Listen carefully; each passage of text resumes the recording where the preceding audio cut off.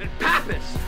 Oh, for the love of Christ. Just how the hell did I ever even let you talk me into this whole boneheaded idea to begin with? Harv, we're working undercover. It takes time. We produced a few... No! Let me tell you what you've produced. Over the last 2 weeks, you two have produced exactly squat! During which time, the ex-presidents have robbed 2 more banks! Now, for Christ's sake, does either one of you have anything even remotely interesting to tell me? Caught my first tube this morning, sir.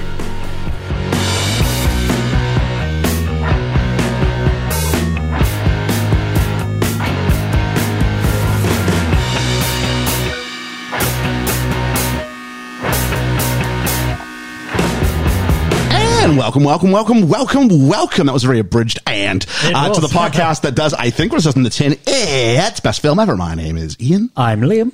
I'm Ellie. And I'm Georgia. Hey, and that is the gang for now. Yeah. For now, we're going to be joined very shortly by our very special guest, M from Verbal Diorama. I'm telling you, this is a big get. I'm really happy about this. Yeah. Really. Me too. All the guests we have are big gets, but this is a big get. I'm well happy for this. Yeah. Hopefully, I'm even more happy at the end of the day with the football result. Oh, that'd be great, wouldn't it? It would. It's coming home. Here we would say, we do have a largely. Football's coming home. There's a mistake I think I made. We have a largely international crowd, Liam. It's coming home. It is somehow meaning football, and coming home means England. I mean, the match is taking place in England. Only one of England's games have not been played in England. Really? So it's coming home is more like we've been staying home. No one else is. Please come to England. But yeah, they've only played one. It was just a game in Italy, in Rome, against the Ukrainians. Oh, okay. That's the only game that England's not played at home. Wow. Yep. Just saying.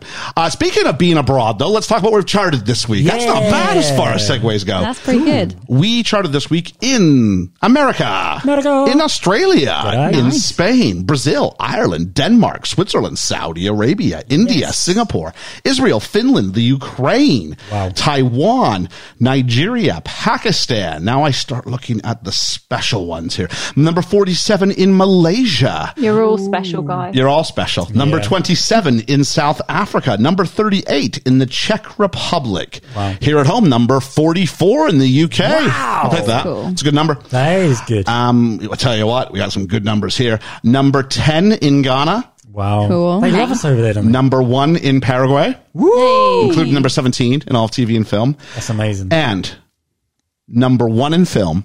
Number 5 in TV and film. And number 210 out of all the podcasts in the world in Uganda. Hey! Thank you very much. I mean, you get a little bit of fluctuation through the week, but we've kept our spots in Paraguay and Uganda. So whoever is out there in those two nations, listen to us. Thank you so much. Yeah, thank you. Thank you. So really appreciate it. You know what else I'd really appreciate? I'd really appreciate if people would submit lists for the Real Roundtable. Oh. On sports movies, not you. That's not you. This is another segue, Liam. That's all I'm doing. And I would appreciate it. No.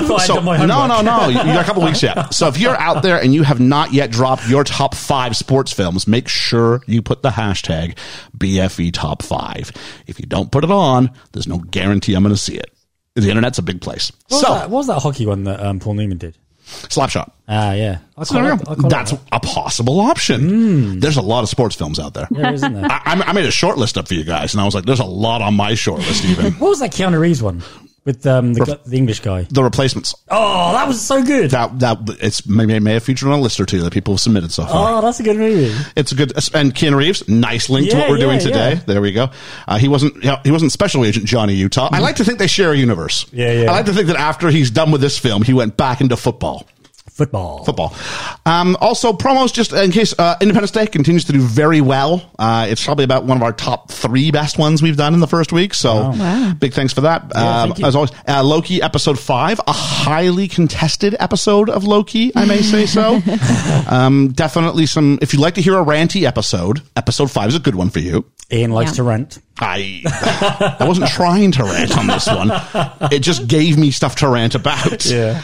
and so on and so forth. And we'll skip that for a minute. Let's do some reflections and corrections. Random word, kicking the tires, lighting the fires, picked up by Julene and Hermes, although Dwayne Smith said tire kicking, fire licking. I think that was the first one I said. I think that was the first one you I said. think there were a few variations. Well done, but I got to push this button. There's a mistake I think I made. He's looking at me. This one's on me. Oh, really?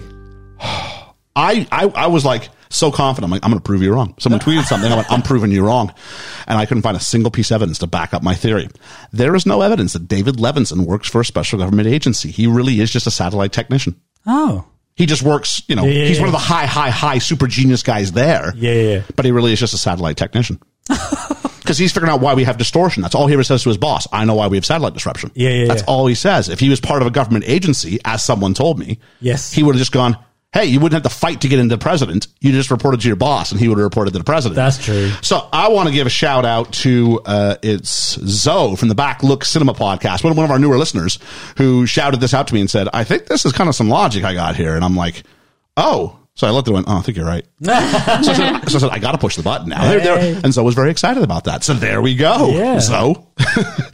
So first stick our hands up. Yeah, I mean, now one of us, I said, part of the fledgling fandom. You have caused me to push the button. Yes. So something from Julene about earthquakes. She said it's true about what they said about a 4-pointer. She moved to California about 3 years ago, and one night she woke up to an earthquake. And she's starting to lose it, and her fiance didn't even wake up. And so Julene woke him up because she went to grab her babies and was ready to run out the door. And he said, babe, it's not even a 4-pointer. Let's go back to bed. So there we go. Thank you for that, Julene. It helps because we don't know anything about earthquakes here. No, we ain't got a clue. In Canada, no idea about earthquakes. Not in the part I'm from. Yeah. I think we've had one here in the entire time that I've been alive that I can remember. Okay. And it was tiny. It was probably the kind of thing that you didn't notice, and the news had to tell you, by the way, there was an earthquake today. Oh, no, I okay. do remember waking up Okay. to it, but it literally just, my shelf was shaking a little bit and that was it. Okay. Yeah, I remember that too. Alex from Main Street Finance said he saw some trivia. There was a deleted scene from Independence Day that explained our creation and advancement of computers coming from this crushed alien ship. At Area 51, it was to establish how our virus could affect them. I hear you. But if it's in a deleted scene, doesn't count. Yeah, it doesn't. No. Doesn't count. It's similar to Howl's Moving Castle, me having to read the comic or whatever it was in order to get the meaning for it. And I didn't watch the extended cut this time. So. No. Well, not for Independence Day, no. And so I'm sitting here going, there is a scene where they go, oh, we've been basing a lot of technology. I needed a more explicit link. Yeah, besides that. Yeah.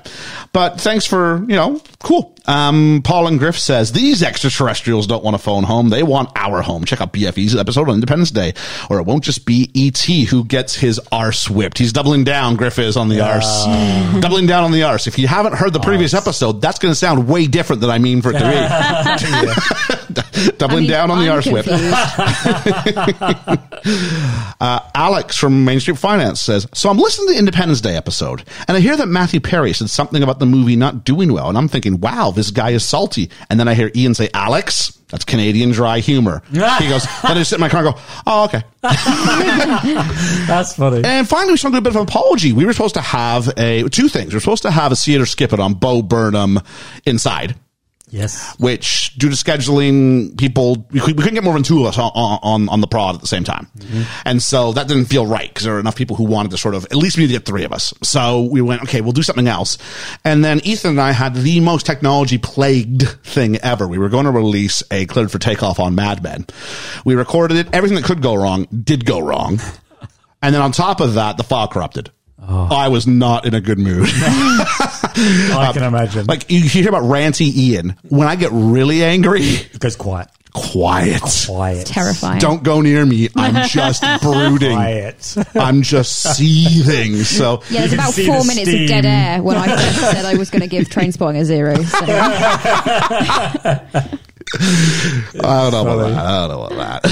Maybe 3. So check at some point we will get the Lost episode on Mad Men. Ethan and I get back together and record not the Lost episode, the Mad Men episode. Yes, and we'll do, and then I'll do one where I'm angry, and I'll do the Mad Men episode on Lost. So there we go.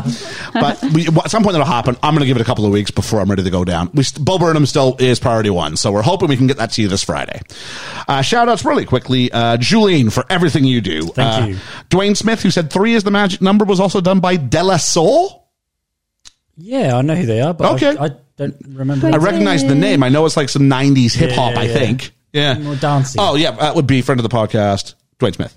Dwayne Smith. Thank you. Griff from the Paul and Griff Show. Of course, Josh from your next favorite movie, The Effin' Nerds, Malice After Midnight, Overpriced Concessions, Brody Sports Talk. Carlo, who brought up, remember when I said Broderick was considered? Mm-hmm. He said, actually, one of the future Emmerich Devlin films after Independence Day was Godzilla. Godzilla stars in the leading role, not Matt LeBlanc.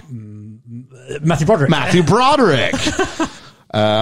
And also said something about Bill Clinton jab. The idea of the President Whitmore was such a regarded military soldier. Might have been a subtle jab at Bill Clinton, who never served in the military. Ed from the Film Effect podcast. Joshua just listened, said we're a lot of fun. Thanks, Josh. Oh. Or Joshua. Hi. You said Joshua. I probably should say Joshua. A bit like some friends. Joshua.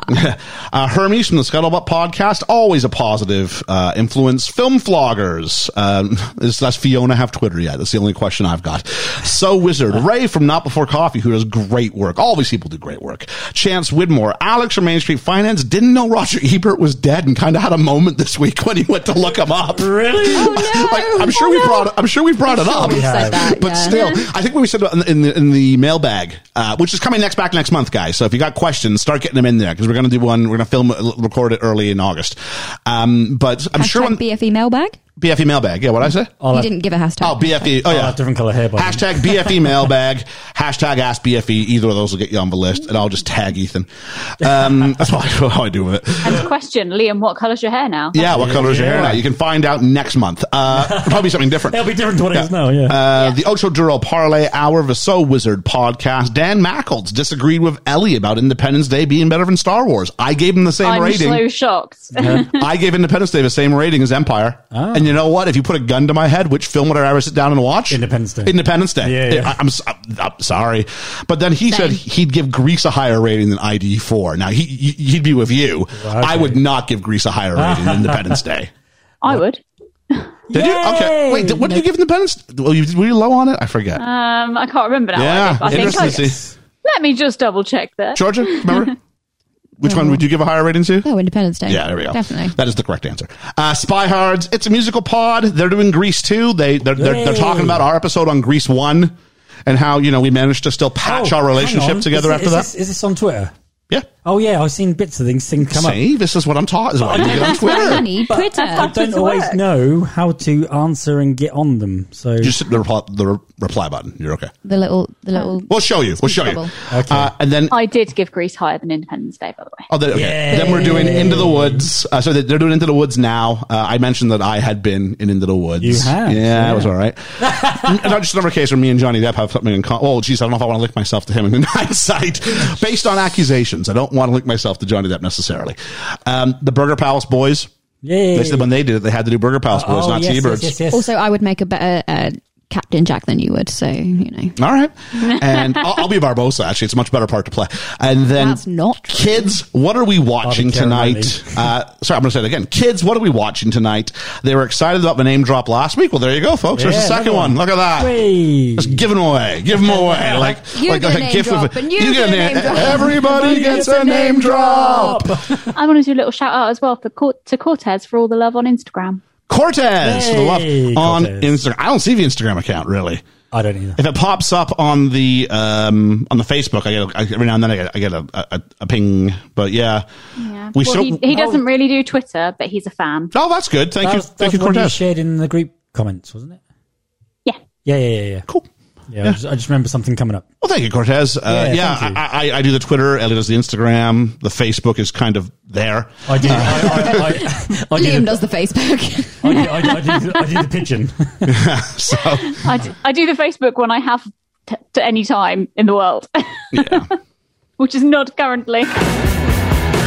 All right. right, so we are thrilled is the word. I don't think that's an understatement at this point, to be joined by someone who, when I first started, I kind of went, this is someone who I was like, this is something to aspire to be. Absolutely. And we've been very fortunate that we were joined, of course, by Em from Verbal Diorama. But before she says hello, let me just set this up in that Em has been kind enough to feature not just this podcast, but Talking to Mickey over at Film Stories as the British film podcast of the week. So first off, we're ridiculously indebted on both those fronts. We are indeed. On top of that, I've been saying for as long as people have been listening, hands down, the best indie solo film podcast there is Em from Verbal Diorama.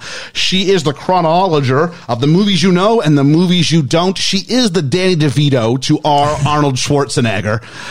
Em from Verbal Diorama, please say hello, Em. Hello, Em. So, I would question the Danny DeVito thing. I think there's certainly other people that you could have likened me to. I'm Danny DeVito. Well, you used the metaphor on one of your more recent episodes, and I like that. I'm totally stealing that for the intro. I was washing dishes and had to run to my computer and type it down so I didn't forget it in the moment. I'm like, this is too good to pass up. So yeah.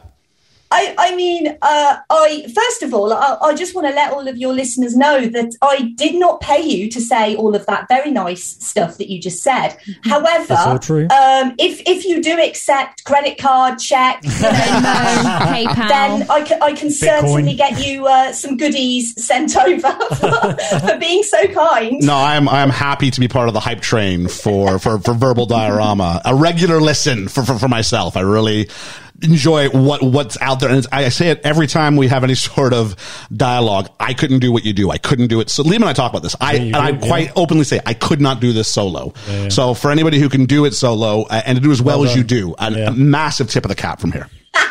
That is the only reason the rest of us are here. the illusion of other people. We are just an illusion. Support. He's actually in a psych ward, and this is just all a daydream that he's having. It's a fever dream I've got. It's nothing of what I do is particularly easy, but it's a little bit of a labour of love. But I kind of wouldn't have it any other way because I created Verbal Diorama just purely because I love what I do. And I like talking, clearly, which is always good, I guess, when you have a guest on, if they like talking, because no one wants a guest who's just going to be quiet for 2 hours. You're very lucky. I can last. You've got no concerns. I'm not going to flag halfway through. I am a talker. I talk to myself a lot. So I'm actually, this is like a brilliant kind of new world for me. When I guest on other people's podcasts, it's one of my favorite things to do because talking to other people is so different to sitting in a room and talking to yourself. Because, it can be quite isolating sometimes, especially, during a pandemic and all of that sort of stuff. Yeah. To just kind of sit in a room and talk to yourself. I don't think I'm crazy. I don't know. The voices tell me that I'm not crazy. So that's how democracy works. If you're being outvoted, just run with it. Yeah. It's always nice to hear that people enjoy what I do because, I genuinely put my heart and soul every single week into every single episode. So, it's all about positivity. It's always about passion and talking about things that I really like to talk about. So I'm just always glad that really resonates with other people because, if it didn't, then I'd probably still do it anyway. Because, I'm nothing if not tenacious. Indeed. Good. You're also very positive, Em, if I may say so. It's very rare that you come out with sort of a negative slant on a film or a performance or things of that nature. I know. Which might make you a little bit different from occasionally what happens. That's what I'm here for. Yeah, for occasionally what happens here. But for the most part, with the films we look at, generally it's kind of difficult to find something that's really worth hating on. But most of the time. Most of the time. But I hear you saying, though, it is fun to be guest on other people's stuff and it changes the dynamic. I think all of us at some point have had a chance to guest on someone else's thing. And for me... I'm recording next week. Are you recording this week? And I'm recording the week after. There you go. Yes. So, and to put yourself on the other side, for me, it's terrible because I have to give up all that control that I love having so very much. And he does. I went on with Ed from the Film Effect for almost 3 hours. Oh, my word. But I must say, I'm just in closing before we wrap it up. If you haven't heard, M's just passed 100 episodes. Wow. Yeah. Full episodes. Well done. And that's, we're technically this is 77 for us. That's no as far mean as feat. full reviews. 100's huge. That's a crazy number. That's a lot of work, especially when you're It doing is. all the work. Yeah. Yeah. Unfortunately, I mean, I have tried to get people on board. I'm kind They of just can't get a word in. scouting for, a producer, an editor, social media. But my problem is kind of a bit like you, Ian. I am a complete control freak. So I kind of feel like I could hire someone, for example, to do my social media for me. But then I'd be like, yeah, but you're not doing it right, though, are you? Yeah. So it's just easier for me to do it because I know what I like. I know what I like in my edits. I know what I like in my social media. So it's just easier because then I'm not going to end up pissing off the poor person who's doing my stuff for me. So yeah, I am a complete control freak, genuinely. Yeah. I think you have to be if you have a solo podcast. Oh, I think you have to be in complete control. You so, do. I like to think that I am. If I'm ever not in complete control, then literally Verbal Diorama will burn to the ground. Whereas we are obviously much more of a democracy over here with Definitely, yeah. I will say though, just in closing our shift over, M did a 4-piece quadrology on the 4 Avengers films. That was fantastic. I can't even imagine how much work it went. And did episode 102 Crazy. on Deadpool. And said some very nice things about Canada. So, Ryan Reynolds. I'm a big fan of Canada. See? Big fan of the country of Canada. Big fan of the people of Canada. There we go. They're all right. Well, What's with the Maple Leaf? Most of them. I mean, really. So, and that feels like a nice way to segue. On top of, M's much professed love for Keanu Reeves, I thought, what better film to try and reach out and get him in on the podcast, which has been in the books for months, I think, Em, if I recall. I think it's been 6 months at the least. I think so. And to be honest, I mean, obviously I can only apologise for that, but that is kind of unfortunately my situation is people have to wait a long time. Oh no, it's totally fine because I had this I've got films for next year already scheduled. So this is the same. So this is the 30-year anniversary. So this was going to be in stone no matter what. The only question was, would we be lucky enough to be joined by yourself? And we are. So And this was the point to have your break. oh, there we are. Oh. So this, I think that's a good time to get it away from Liam. And Em, if you want to go ahead and what you do, maybe you want to explain what your pod is in a nutshell and then take us into Point Break itself. Sure. Okay. So, Verbal Diorama is essentially, it's all about a history and legacy of movies you know and movies you don't. And so I like to actually look at the history and legacy of movies. So I don't like to be called a review podcast because I don't feel like I'm qualified to review anything. I am not a critic. I am incredibly biased, and I will freely admit my bias all the time. Generally, if it's got Keanu Reeves in, I will very much enjoy it. And I mean, even Bram Stoker's Dracula is a movie that I absolutely, I adore that on so many levels because it's a good movie. Technically marvelous movie. It's so beautiful. But I even like Keanu in that movie. Wow. So I am incredibly biased. Have you seen him do Shakespeare? I have to ask this. Have you seen him do, what did he do? Was it Much Ado About Nothing? Much Ado About Nothing. Oh, he's horrendous in that. I haven't seen that one. I'd keep it but that I'm way. going to. Oh, really? No. I definitely am going to watch it. I just haven't got round to watching that one yet. But yeah, if Keanu's in it, then I will hunt it down and I will find it and I'll probably enjoy it. And I'll be completely honest, it's never because he wows me with his acting ability. Fair enough. He is literally so good looking that I could cry.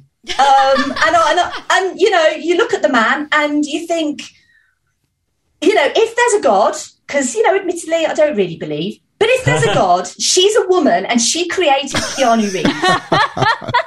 And if the God if the female god was real, then I would literally bow down to that god and thank her every hour of every day for that beautiful man, because not only is he just so good looking in every way, he's also really, really nice. So he's genuinely perfect. If you think there's no man, and I apologise, because obviously there are men on this, on this podcast. I apologise, kind of, but I do have to let you know that if you think that you're the perfect man, you're just not. I'm sorry. Do you know? I feel like you're going to kick me off. Georgia, Ellie's in charge of that, so it doesn't matter. They can't kick you off. Many years ago, I went to America and I met this guy over there who's a photographer. Now, he was an actor to start with, and he was a double and a spit for Keanu Reeves. And the reason he didn't make it was because they looked too much alike and going to the same auditions. So apparently God made a copy. He made a copy. There we go. Just in case anything happened to the first one. He later became a photographer. Georgia, what are your thoughts on Keanu Reeves? Is he the one that was in Bill and Ted? Yes, he is. He was Ted. Theodore Logan. I mean, he's also in this. Well, yeah, I know he's in this. He's all right looking in this, but... You weren't here when we did Speed, were you? No. Okay. He's quite nice looking. He's very nice looking in Speed. This is... Oh yeah, Speed is my favourite Keanu look. I like I like this look. I like the floppy haired surfer dude look, but I like the short cropped hair look. He's just all arms in Speed. Oh yeah, just those biceps for everything. Men's arms. Yeah. Men with good arms There we go. are good. This is our third Keanu Reeves film we've done, Bill and Ted, and then Speed, and now this. I think one of those is... Oh, we also did a See It or Skip It on Bill and Ted 3, which we all said... We did. What was your view on that then, Em? What, the third Bill and Ted? Yeah. Oh, I loved it. Oh, it's dreadful. I thought it was really fun. You've got blinkers. Okay, it's well, no, and that's the thing. I am biased. Yeah, I know. But I just thought it was... I don't know. It just felt very nostalgic to me to kind of go back to those characters and to kind of go through all of that again. And I mean, I just thought it was really sweet. I didn't think it was the greatest Keanu Reeves movie ever made, but I thought, and obviously, that movie's been in the pipeline for such a long time. I think there's a really interesting history there that I would love to go through one day, because I do plan to do the Bill and Ted movies at some point. So I definitely would like to look into that in a bit more detail. But I just thought it was incredibly sweet and fun. And obviously, Samara Weaving, I think she is genuinely... I know that people know her now, but I've been saying for ages that Samara Weaving is the next big thing. Like she's going to be huge. So yeah, and I think she's great. Which one is she? So she plays Bill's daughter. So she plays Thea. Oh yeah. So she's the blonde one, and then Bridget. Was it Bridget Lundy Payne? Lundy Payne. Plays Billy. Yeah. No, I'll give you that one. No, it's the other way. No, no, that's fine. It's the right way around. I get confused. But yeah, I thought it was very sweet, very fun. I prefer the first Bill and Ted, but... Same. Speaking of things you prefer the first one of, I mean, there was a remake of Point Break. I have never seen it, will never see it. I've never seen it. No, I refuse to even dignify its existence with a watch, because I'm tired of Hollywood ruining my adolescence by pumping out fake remakes that just tarnish the reputation of the one that comes before it. Remakes that don't need to be made exactly shortly after the originals. Which then feels like a nice way to segue into this. Emma, if you would be so kind as to sort of start us off on Point Break. Okay, but you can just call me Em. You don't need to full name me. You did just full name me. Oh, did I full name you? What did I say? You called her Emma. Oh, did I really? Emma. You did. M, like the James Bond boss of the same name. I'd argue technically not a mistake, just an unneeded formality. It's one of those really weird things that I never use my full name. So, and also I have to use my full name to write. And that's only because I was told by the wonderful, incomparable Simon Brew that if I wanted to write for him, I'd have to use my full name. So yeah, I for the purposes of podcasting, I'm basically the Beyonce of podcasting, or I like to think that I'm the Beyonce of podcasting. So, yeah, I use a very, very shortened version of my actual name, which you have illegally used now. So, I feel like some sort of compensation is required because the could have been an Emily. Literally 15 minutes ago, I was being offered credit cards to continue the hype going. Now somehow I've ended up owing money. Now in debt, yeah. For life. So anyway, sorry, what were you asking me? I got put off by the fact that you insulted me so greatly. I think I said some sort of background information maybe on the production of Point Break. Sure, I can absolutely do that.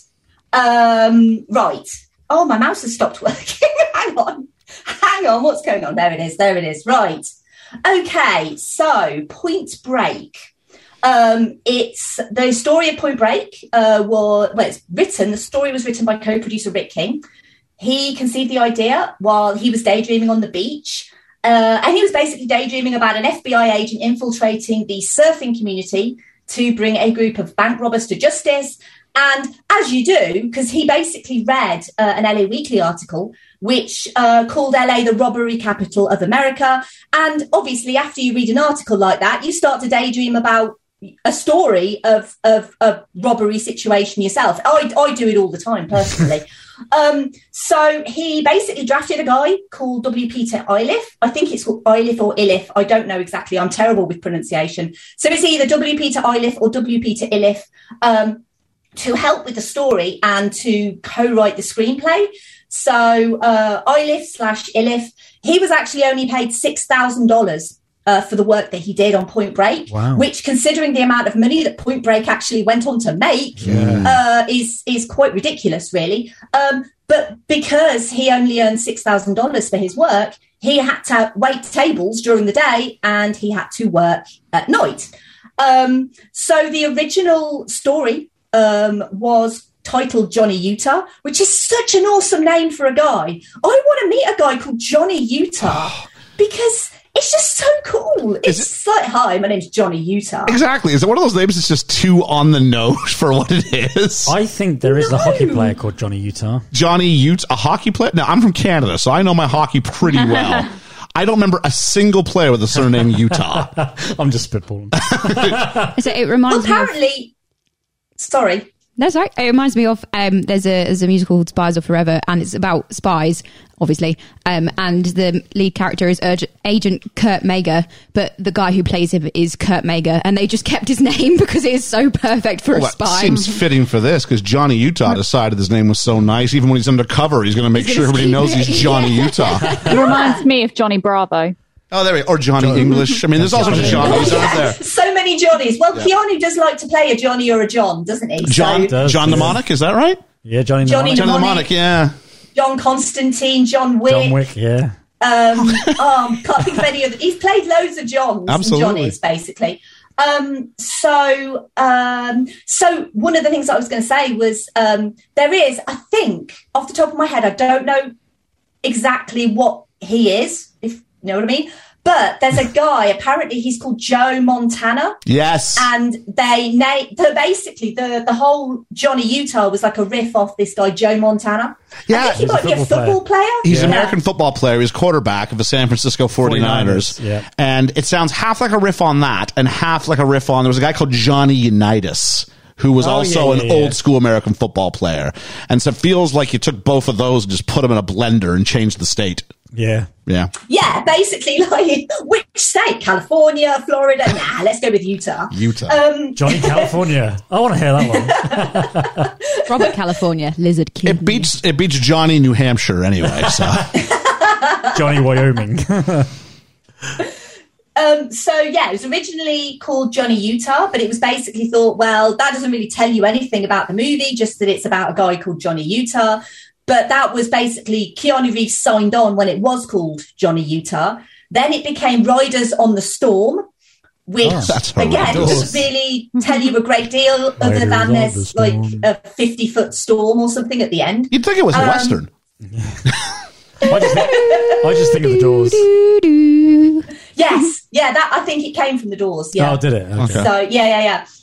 So they decided to use the term point break, which is a surfing term for a wave that hits a piece of land extended from the coastline, which I did not know until today. Yeah. So I just thought they made up the words point break.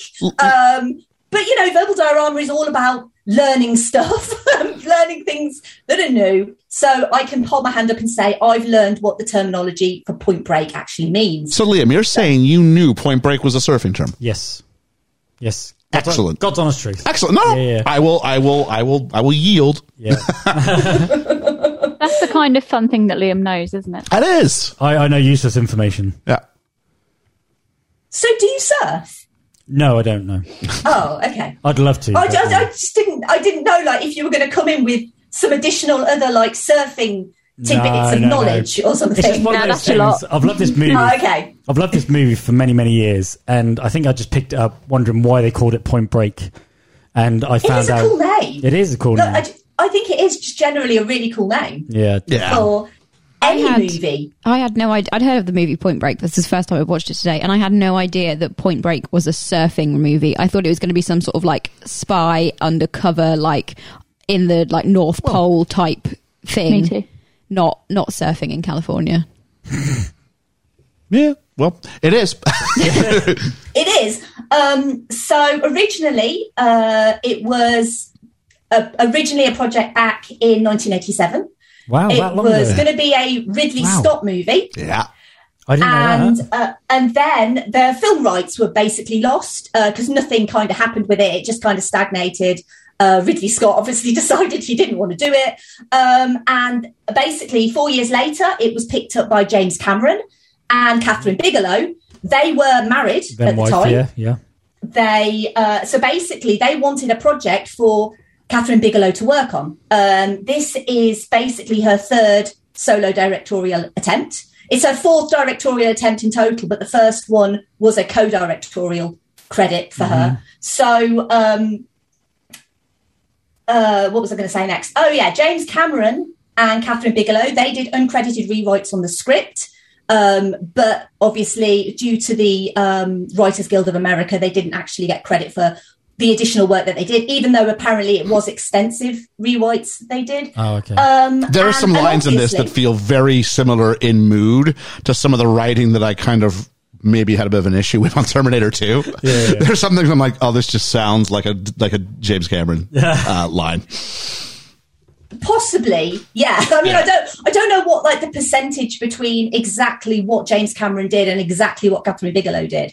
But, you know, obviously, Catherine Bigelow, she did direct this movie. She is, obviously, she went on to be the first female Best Director Academy Award winner, 18 years after this movie. Is that Zero Dark 30? No, Hurt Locker. It was for the Hurt Locker. Was it? Okay, my bad. Yeah. There was such big hype about it at the time. Yeah, well, it was such a big deal. And it's the most bizarre thing because it really shouldn't be a big deal that a woman has won a directorial Oscar. But, you know, it's one of these things that really kind of irks me still, that there's only 2 women in the whole entire industry that have won Best Director. And obviously only one of those is a woman of colour. So, I mean, it's great that we've got Catherine Bigelow, we've got Chloe Zhao, but where are all the other awards for all of the other amazing female directors in the world that could have won a Best Director Academy Award? But that's just me going off on a bit of a rant because I do like to stick up for the ladies. So do we. I am a massive fan of, you know, women in cinema in general, and obviously we can talk about the women. I'm sure that you are. I am. We can talk about I am. the women and how obviously women are portrayed in this movie and stuff. Yeah, a little bit later, but. I mean, I've got some additional information on the actual production itself, but I assume you want me to wait for that. Yeah, it's going to be... Yeah, we can just try and sort of politely jump in, and we can... All parties on deck, and, you know, if there's a little bit of confusion, we'll sort that out. I'm sure that'll be all right. Yeah. Snip. We'll find our way through. Exactly. Yeah. It might not be the smoothest of rides, but we're headed towards the 50-year storm, so we're not headed for this. We're big wave riding today, is what we're doing. So we get that lovely 1990s identification as soon as we open up the film with those two names. They kind of go like, I love it. They kind of like mirror into each other, Yeah. and like the letters are so like transparent. You can see the ocean through it. It's like Point Break. I'm pretty sure you can do that on PowerPoint animations. What now? Yes, Fair enough. yes. I'm sure Catherine Bigelow went, I found this new program. No one's PowerPoint. And Word art. This is James Cameron in his film T-1000. Look at what he's doing. Catherine Bigelow, PowerPoint. And we get surfing in the background and then surfing in the foreground, but we cross-cut this with, a very wet-looking Canadian shooting targets at what looks like, this is a pretty dodgy, carnival kind of situation. There's like one guy watching them. No one else is doing it. But I like this montage. That's great. Well, they're both getting wet in different ways, right? But, he's just getting rained on as opposed to the surfers who are actually... Ian. Yes? That sounded a bit dodgy. Oh, okay. You can't say anything. that way. How else would you describe it? Yeah. They were One's getting rained on, one's in the sea. Yeah, but what do they have in common? Okay, what do they have in common? There we go. I didn't say they were both getting moist. Come on. Both in water. In water. No, he's not in water. He's surrounded by water. There we go. Wetness is the essence of beauty. I get that reference. Beauty is the essence of wetness. That's right. Merman, Dad. Merman. I'm not liking the word wetness either. Look, the word wetness is great when it relates to Keanu Reeves. There we go. Being sopping wet. There we go. This is really a fantasy movie for me. This is everything. Everything's in slow motion. Slow-mo. I love it. Like I say, I can't possibly show any sort of objectivity. That's the word. I was going to say optimism, but no, that's not the right word. That word. Objectivity. Objectivity. That's the one. Yeah. I can't because he's so beautiful. When he's this sopping wet. When he's shooting a gun. I'm not a big fan of guns, I'll be honest, but he makes it look really hot. Well, he's pretty hot stuff at doing it because we're told he got 100%. 100%.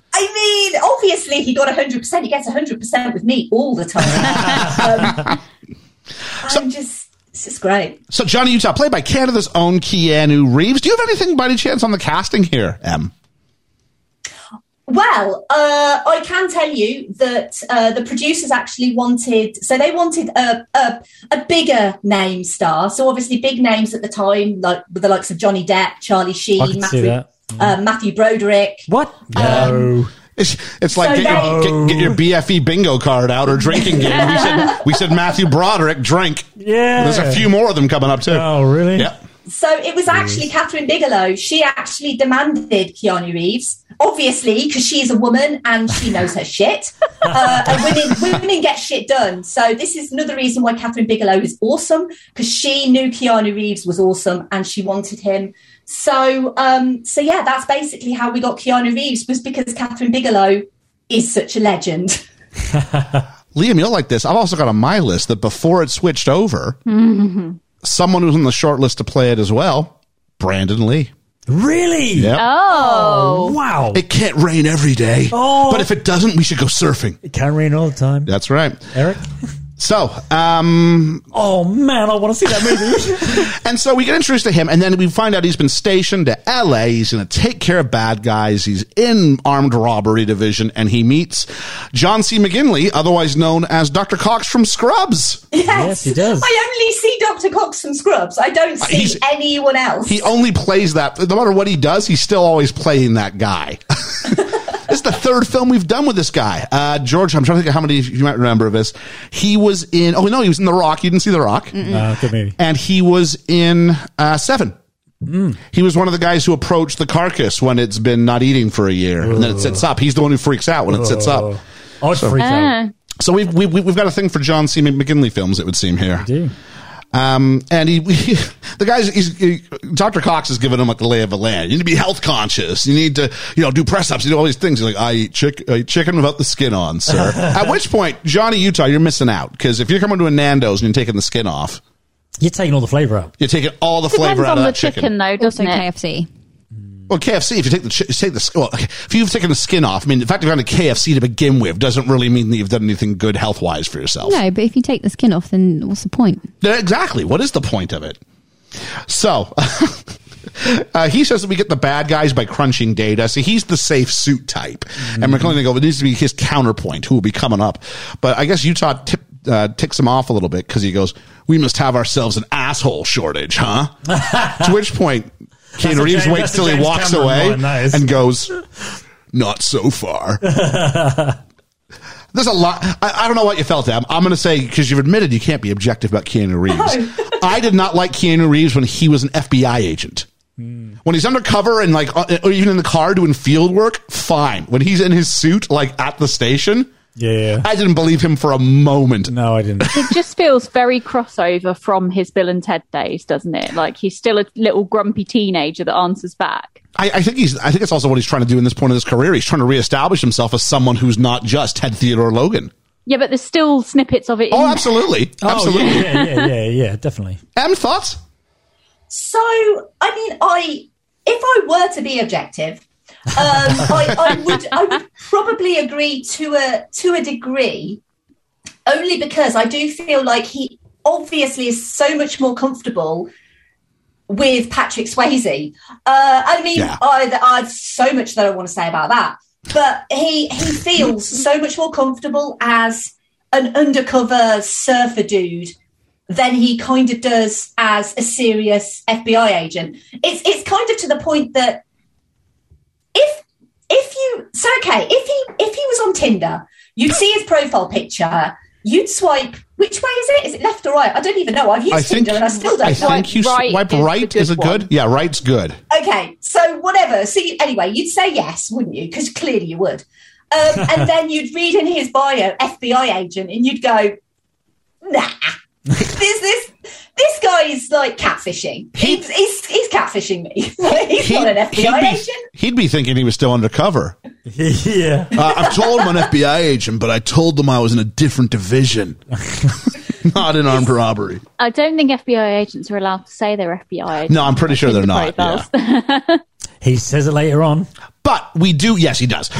Then we meet the counterpoint for Dr. Cox at the pool. Angelo Pappas, played by Gary Busey. I love Gary Busey. In this movie, he's amazing. When we get to the end and we're talking about best role ever, it's going to be hard for me with Gary Busey. He's great. Is this the one that looks like Gordon Ramsay? Yes, you thought he was Gordon Ramsay at first. Yeah. The famous movie with Keanu Reeves and Gordon Ramsay. We explain the profanity in this film. I'll say that much. Imagine how he'd react when he told him he takes the skin off chicken. Exactly. And so, he's asking, what does me blindfolding, picking bricks off the bottom of the pool have to do with FBI work? And I'm like, this guy should be on a podcast. Yeah. Because he's got 100% right. What does it have to do with it? And we get that awkward introduction where he's blindfolded and he just says, have you heard they've got me with some snot-nosed rookie? And it's like, I don't believe that he'd just divulge in he's a grumpy old man. Yeah, he is. And so I don't think he'd necessarily be investing his heart into anybody else. But it lets us have that awkward introduction where he gets to take off his blindfold and go, oh, who are you? I'm the snot-nosed kid. All right. And this is the most grumpy you see him, though. I've got a point. Let me get there, but I got a point about that because I agree with you there. Yeah. We cross into the bank robbery, and they're all wearing masks because they're the ex-presidents. And we get some great lines. Please don't forget to vote. We get Nixon saying, "I'm not a crook," which was great. That was brilliant. It was brilliant because George, are you familiar with your American history enough to know why that's funny? Unless it's before 1800, no. Okay, Richard Nixon. This isn't from Hamilton. Richard Nixon he was impeached. Okay. So he used to say, he would go on and say, I'm not a crook. That was his big, it's Watergate. We were talking about that when Trump got impeached. Yeah. So when he goes, I'm not a crook, it's funny because he clearly is. He's a bank robber in this case. Yeah, but I love that he's committing to the bit. Yeah. I'm going to go ahead and do this. And then the one guy moons the camera, which is going to be important later on. It is.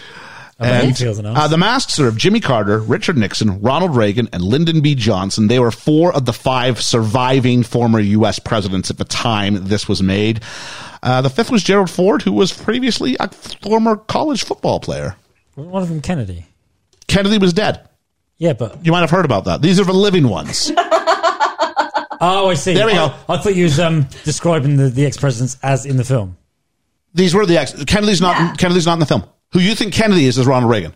Is it? Yes, it is. Oh, okay. Oh, what do I think else? Yeah, because the point is that all of those ex-presidents were actual living ex-presidents. So you would go. So you would go. Ronald Reagan robbed the bank today. Isn't that weird? I always thought it was Kennedy. Because it's plausible now, because he's alive. Yeah.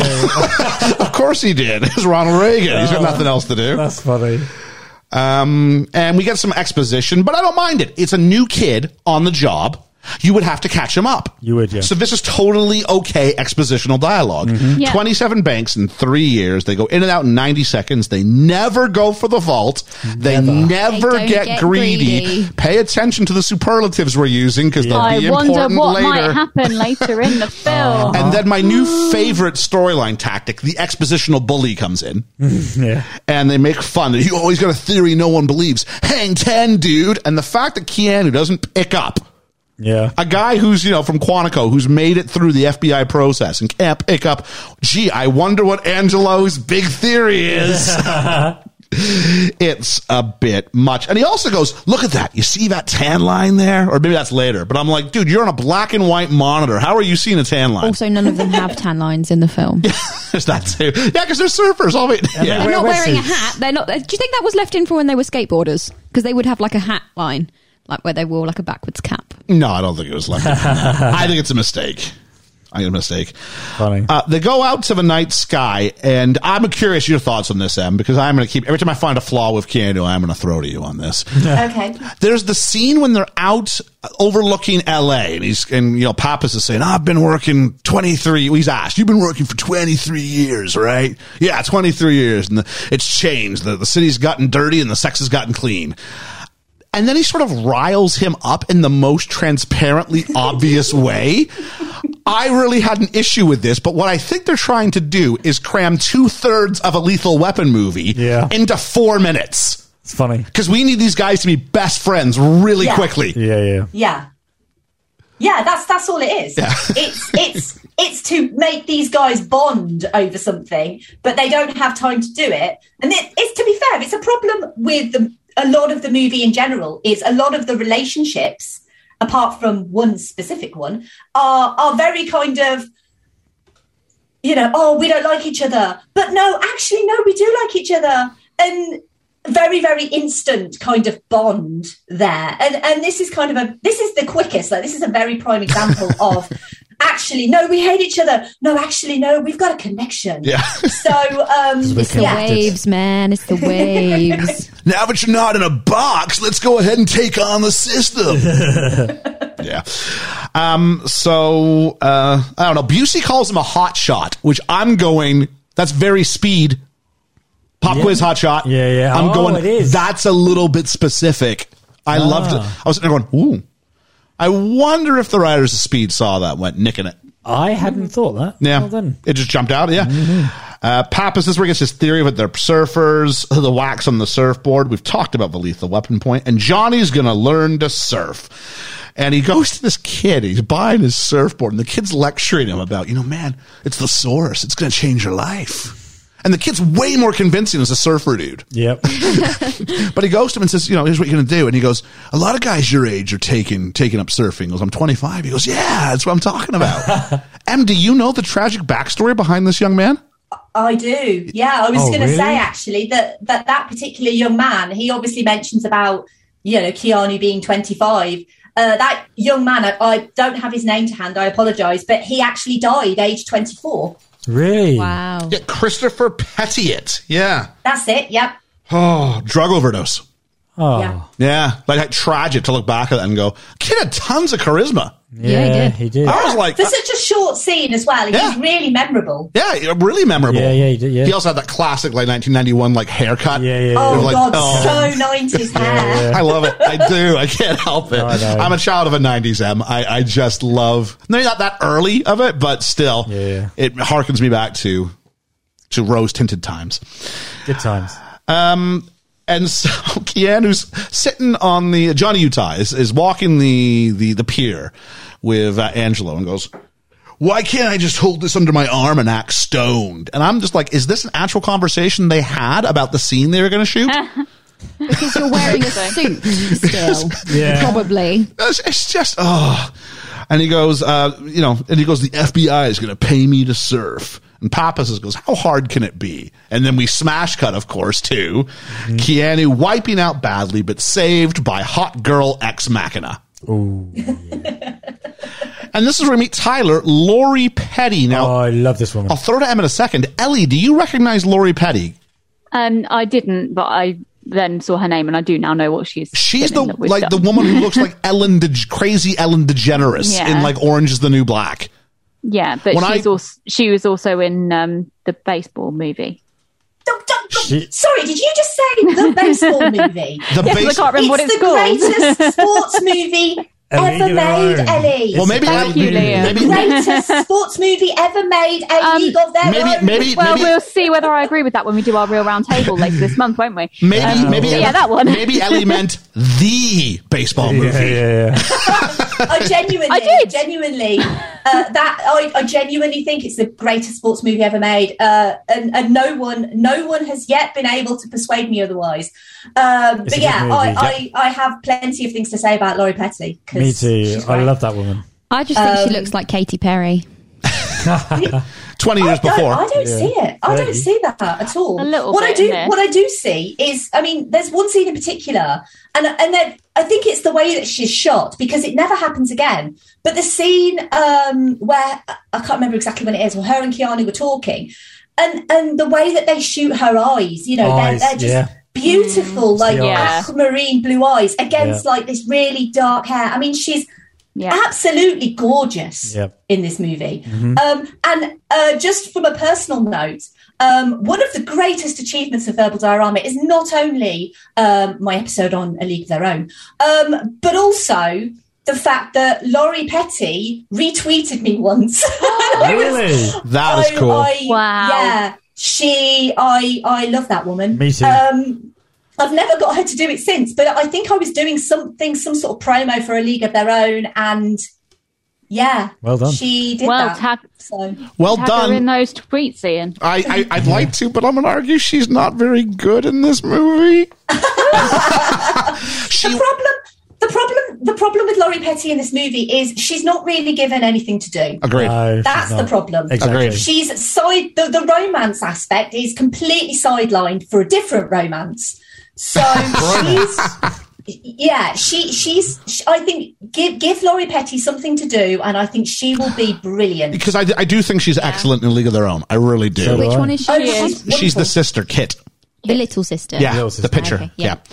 So I think she's excellent in that. And I also say, I don't know if there's anybody bigger in the early 90s. Maybe Demi Moore. But as far as if you couldn't afford Demi Moore, the next person you're calling, because it's the same kind of look. Quite a similar look. It's Lori Petty. Yeah. She really was, yeah. She was in everything, She was in Free Willy, she was Tank Girl, she was A League of Their Own, these were all early 90s movies. Yeah. So she was big in the early 90s. So the fact that this movie has her, I think is actually quite a bit of a steal, to be honest. I'll bite my tongue. Did you want me to say anything else? No. It was me trying to go. It was him disagreeing with you, but not wanting to make it obvious, and then not being able to say anything. It's such a strange thing, because I think she's really good in League of Their Own. I think she's really poor in this, and I agree the story isn't helping her at all. I'd go, the director's job is to make you seem better than you are, and especially to catch being you. A female director. I think this director does more. I think she does more to hide Keanu Reeves' flaws than she does to hide Lori Petty's. The problem is they share some of the same flaws, and so when you put them in a room together, it becomes painstakingly obvious. Because Keanu answers everything kind of like behind like a veiled sense of confusion, and her one emotion is anger. That's all she's got for large portions of the film. Angsty. And so she yells at him, you want to commit suicide? Do it somewhere else. I quite like that line, actually. It's a great line. She goes, my name's Johnny Utah. She goes, who cares? I've gotten my lines. Isn't he supposed to be undercover? Yeah. You don't have to give your full name to everybody who, within 3 seconds, he's blown his cover. But this is like before Facebook. It's not like she can go and online stalk the guy. It's going to be. Why not? He went and online stalked her. He does. This is true, actually. But he has FBI resources to stalk her. So, Yes. and yeah, Maybe he she finds was out quite a lot about her, actually, because he even finds out that, like, her parents are dead. Oh, yeah. And all of that, That's just pretty- from, that's like, pretty one dark. file. Well, he notices her, and then he like creeps right out and like grabs the binoculars and watches her change. And because this we're scene. aligned to Johnny Utah, we also have these point of view shots where we watch her change. And I'm just like, This was uncomfortable. I was not expecting this from a female director. No, exactly. Yeah. Yeah. But Now with the two men are giving their perspective, I can remember watching this for the first time, and I quite like this bit. Of course you did. as a teenage boy, I love this scene. I did, yeah. As an adult now, I look back and doing like breakdown of doing a podcast of movies.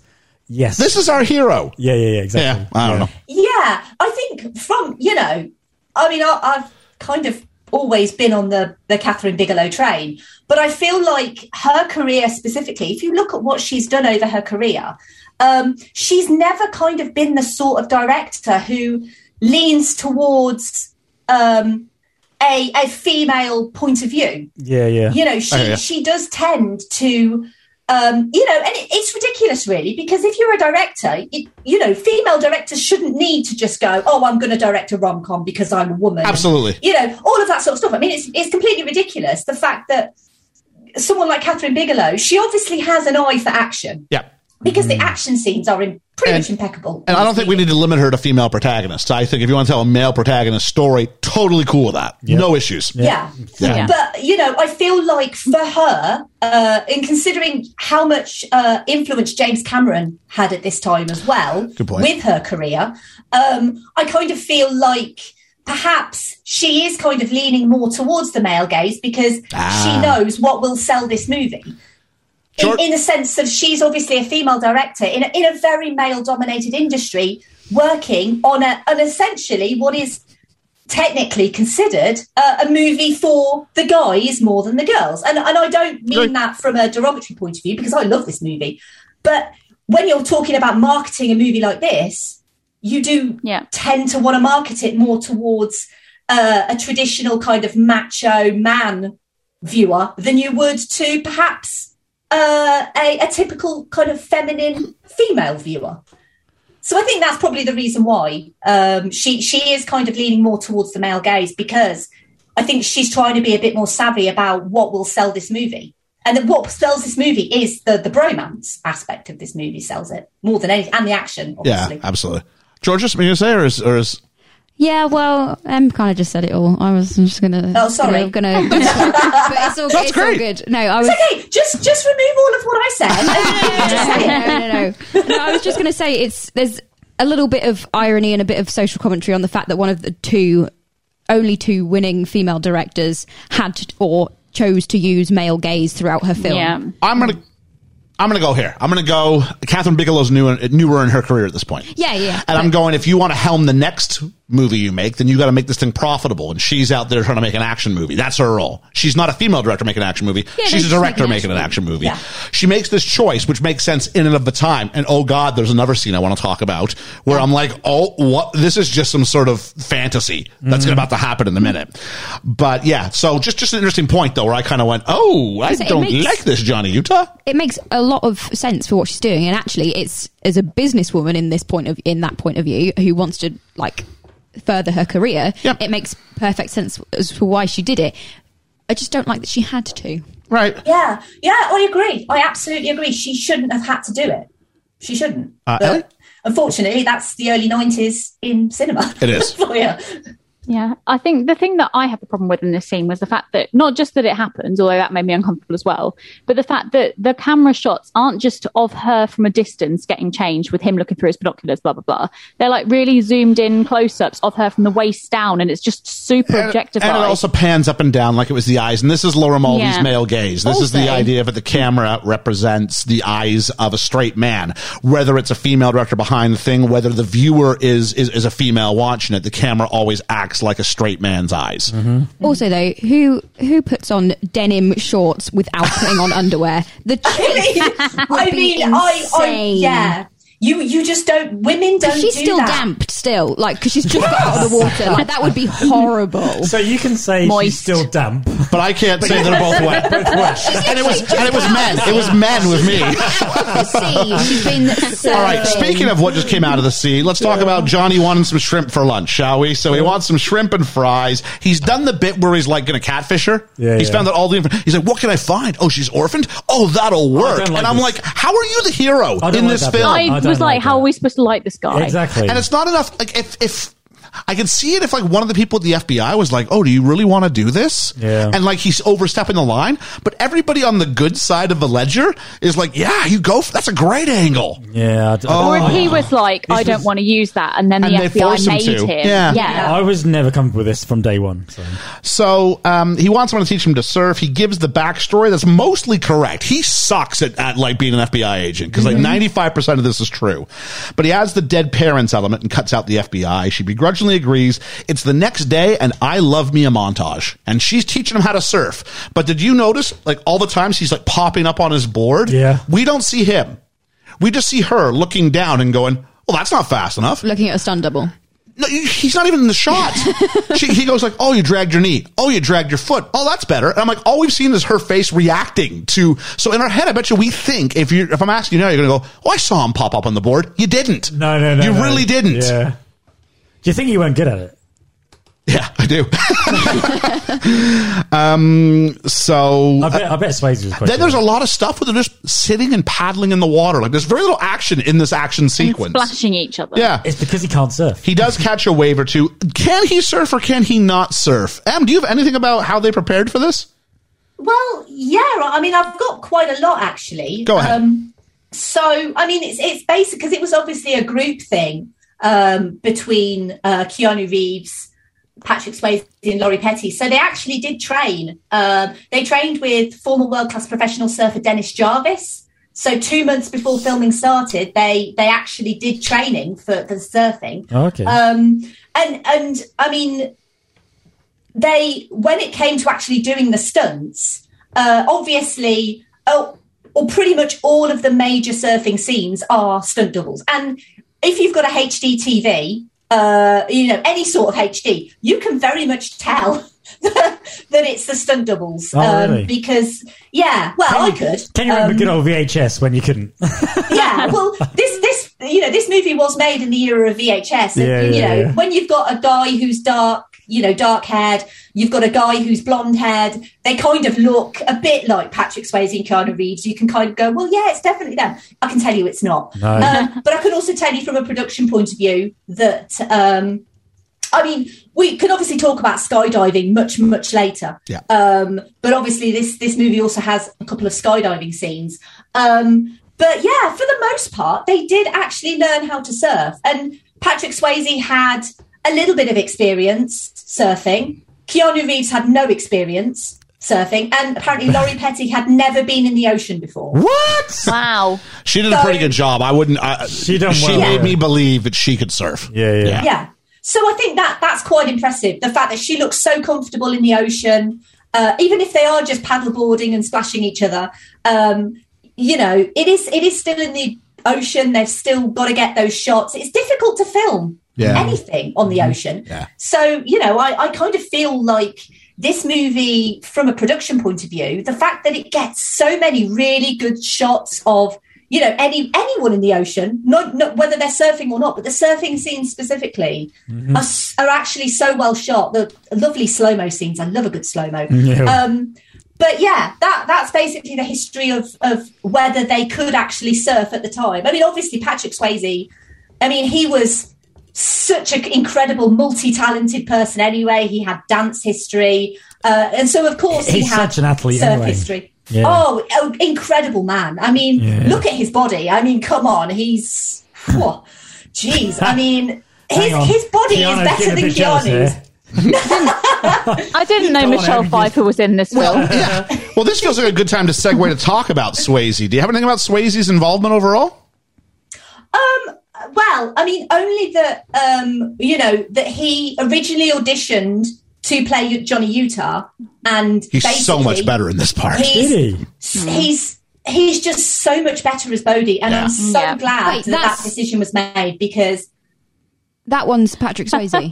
Patrick Swayze, yeah. And Johnny from Dirty Dancing is the surfer dude. Did you realize this was George is famous for her face blindness? On the pod, so yeah, this is the lead guy from anything like it. I know he looks so much better in this. I mean, it is still the same guy. It's just a couple of years later. Yeah. And a couple of inches extra hair. Yeah, and a little beard. Nobody puts Johnny in a corner. No. God. He saw Johnny on the waves and went, "You look beautiful out there." I'm going to need a few obviously minutes. Just throw back to me in 5 minutes when I've Liam, do you know who this. else tried out for this? This is if you're playing your BFE bingo card, get your drink ready. Matthew McConaughey. Michael Bain. Really? Yeah. Oh, I love this He's man. all over the pod this year. Oh, Michael Bain. Really? Yeah. Oh, wow. And I want to see him and Brandon Lee in this movie. And we get told, what's he searching for? And Tyler, it's one of those things where like other characters just, we'll skip character development by having someone else just tell you what he is. Yeah. What's he searching for? The ride. The ultimate ride. And he's even crazier than you are, Johnny. 15 minutes ago, she's like, you're boring. Yeah. You're boring. You live a boring life. Don't ever surf. Now she's like, you got that crazy look in your eye, but he's worse. She read They the just script. skip. Yeah, you just skip a bit. Yeah. Bodie makes fun of his surfboard, says it reminds him of a 57 Chevy he used to have. Georgia, I don't know if you've heard this, Swayze was in Dirty Dancing. I'm literally now looking at photos of him. And in because I Dirty just cannot Dancing, see he the drove resemblance. a 57 Chevy. Yeah. I think intentional. I do. We learned that Bodie and Tyler used to be a thing, and then I don't know what happens, but Utah just somehow ends up crashing their beach football game, and they let him be quarterback because he caught a pass that they overshot. I think he's There were a with few her, moments. wasn't he? Yeah. And so easily, I mean, we've got two teams and they're playing a game of football, and it's a really good microcosm for the film because they're both at quarterback on the opposite teams. So we clearly got two alpha dogs whose bromance is kind of starting here. I love this scene. And we have the bit where Bodie tackles Johnny a little bit too hard on the ground, and then Johnny takes him out in the He's ocean. the top dog. Because they're uber competitive, and someone's got to be number one. Exactly. I love this scene. I love this scene, and especially probably in the because water. we didn't require Keanu to say much. Yeah. It was all just through looks and action. But this, I have a little bit of fun. But this is a great scene. It is. And I think it's a really important scene in establishing why Bodie takes him under his wing so much. And he recognizes him. And he recognizes who he is and his Who he is. value. Yeah. For the life he wanted to be, for the life, he gave her that speech to Tyler about, my parents always wanted me to play football. We don't know if that's true or not. No. So in a world where you go, yeah, you would have been really, really good. And you're brilliant. I guess you can't be a special, you can't go undercover at this point. Nope. They know who you are. Yep. In that regard, why is the FBI hiring famous former athletes, Yeah, exactly. high profile athletes? Ohio State, To go that's under- a big college in the to go States. undercover. To go undercover. Why would you do that? And just one rule, Johnny, just don't play football this week, please. People recognize you when you start throwing the football. Yeah. I don't know. Stupid. Keanu Reeves observed real FBI agents in LA to study for the scene and practiced with UCLA quarterback coaches to help with the football scene. That was really good. I liked it. And he was in The Replacements, so you got to He use that was. more. Woo. It's a good little movie. Have you seen? You have to have seen The Replacements, right? I have. Well, no, I haven't. What? That's only because, Watch that before you watch Much Ado. Oh, it's so good. That's only because I'm generally not a fan of sports movies, apart from A League of Their Own. And I do tend to lean more towards baseball movies for some reason, even though I don't actually understand the sport of baseball. I somehow, like, I saw Moneyball recently. Oh, okay. It's good. And I really loved it. Yeah. And it wasn't for the sport. It was for, the whole statistics and all of that. So I just thought that was amazing. Sure. But yeah, I don't really understand American football. I don't really understand any sport. Okay, fine. I'll watch that movie. I'll watch it on your recommendation. It is such a feel-good movie. Mm-hmm. You walk away being like, my soul just feels happy. Yeah. Yeah, it's fine. really good. I will hunt It's got it down Gene and I will Hackman watch in it. it, hasn't it? Pardon me? Gene Hackman. Yes, he is. He plays the coach. Yeah. I'll tell you who's not feeling good. Dr. Cox. No. He's mad still. And he's still just playing the same part. The ex-presidents have robbed 3 more banks in the last 2 weeks, and he asked Johnny, do you have anything remotely interesting to say to me? And he goes, I caught my first tube today, sir. Yeah. This is where they go through the whole bit where they start stealing people's hair to look at the hairs. It was a little bit of padding, I think. It was, wasn't it? Because you have to set up the red herring. Saved you, dude. And they've established this mean group of surfers. And this is who we want to go ahead and take out. So they stake out a group of other surfers, and Johnny runs afoul of the locals. And for the sake of just getting in the way of someone, they're going to murder Johnny Utah. They are, yeah. Who's out of sight. Pappas can't see him. And he has to be saved by Bodhi. Yeah. Is this Anthony Kiedis? I look like Anthony Kiedis. I didn't have time to go back. Is it? Oh, brilliant. It is. Because this has confused me for years. Is that Red Hot Chili Peppers? Yeah, Red Hot Chili Peppers. Yeah. Because I wasn't 100% sure. It looks... which one is he? Is Warchild. Warchild, yeah. Yeah. That would be a waste of time. It's very Macho Man Randy Savage. That would be a waste of time. No, he's not Warchild. Is he not? No? I think he's called Tone or Tony. Oh, is he? Movie. Oh, he's the third one. Oh, of course, yes. Yeah. They don't give him as much to do. No, they don't give him anything to do. But I always remember the line "back off, Warchild," and I know that he's not Warchild because of the "back off, Warchild" line. That's because I hear that name, Warchild. Yeah. That's a cool haircut, though. Bodhi comes for the save, and then Johnny Utah just decides we're going to beat him up. If I'm Bodhi, I'm like, guy, I just talked him down. Yeah. But it's important because we see that Bodhi can do like kung fu, like karate stuff. That's amazing. Yeah. Do you notice how Anthony Kiedis, if it was him, is it him? Yeah. Yeah, it is. It is definitely him. I promise. Do you notice how he gets laid out quick? Yeah, just get me out of the scene. I expected more of a fight. He's so good at fighting. Like, and I mean, the fight scenes are generally quite good in this movie anyway. But I'm a big fan of any sort of martial arts in any movie. Me too. I mean, those kicks that he do. I mean, they are precise. I am just. Yeah.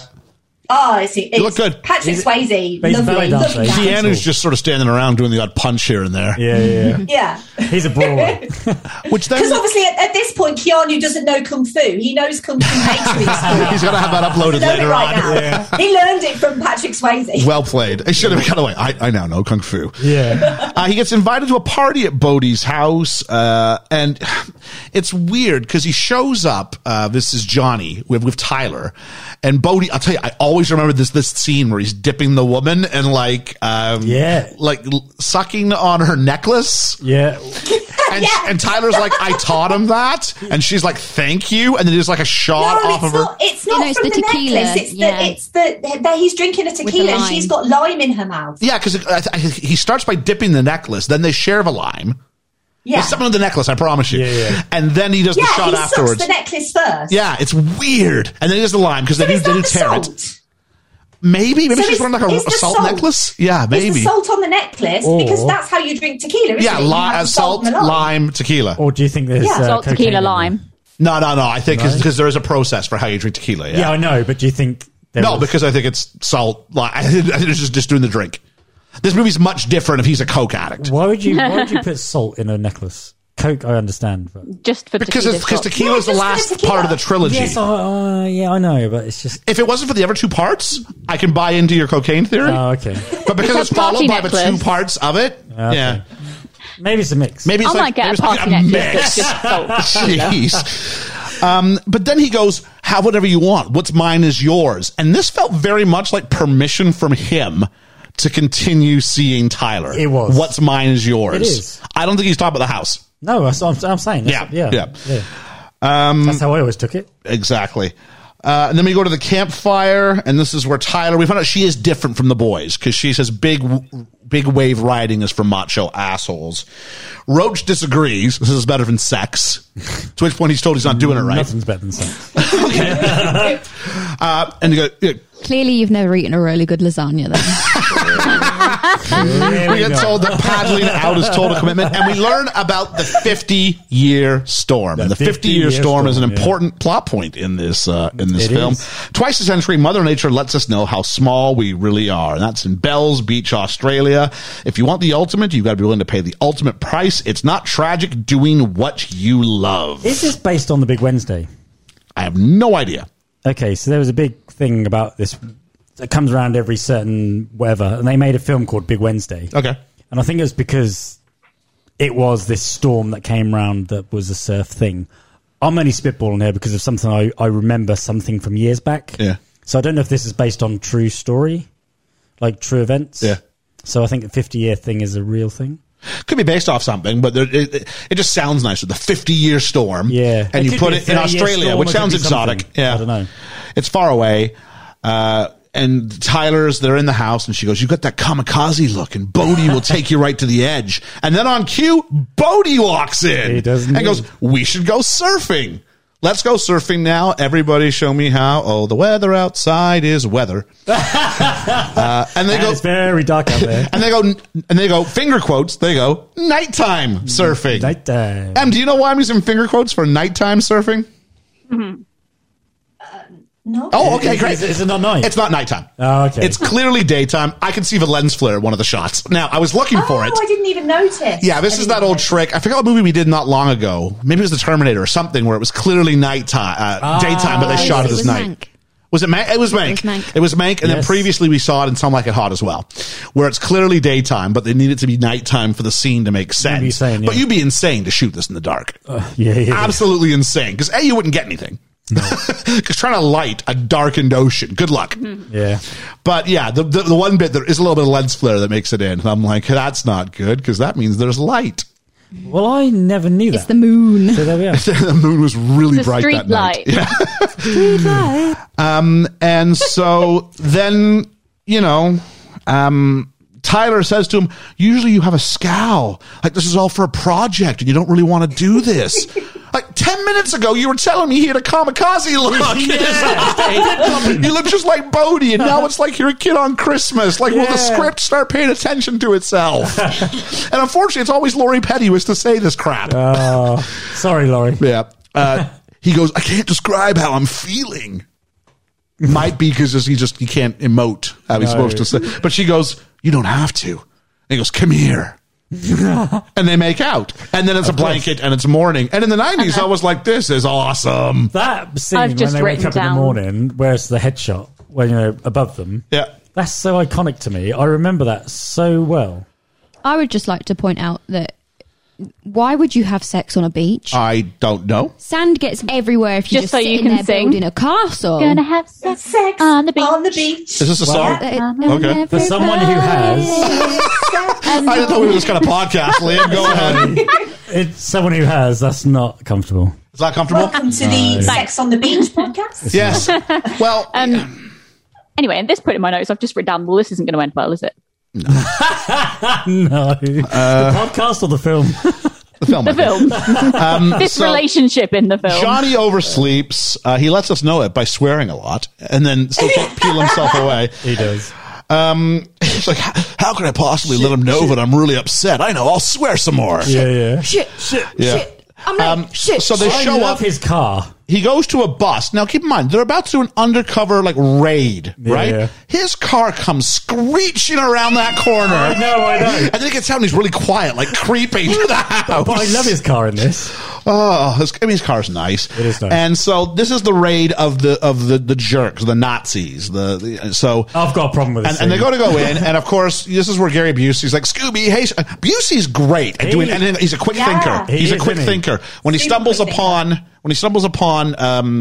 Utah with Bodhi after the fight, he goes, oh, some kids took my stereo. Do you see it? And it totally buys it. And Utah's even able to tell him where the guys are to go sort of have a look. I guess the charges didn't hold or whatever because they have a situation. And Utah gets his little, mirror thingy, and he can see the guns that are coming out. And he's like, we got to get a hold of them. But right then, someone starts up this little trimmy lawnmower, which would go like ticka ticka ticka ticka ticka ticka ticka ticka. Foley artist said, "We ain't having none of that." This thing needs to sound like a jet engine next door. I guess they need it to be the open face so you could have the shot at the end. I hate that shot. But that mower doesn't make that sound. No. Just a thought. And so, of course, it causes the problem. We have the big fight scene, including, for some reason, a woman had to be in a bikini, and a second one had to be having a shower. Yeah. Why? Because it was 1991, and that's what you do in an action sequence. Why did she have to be a crazy woman that jumps on him? She kicks the crap out of him. Yeah.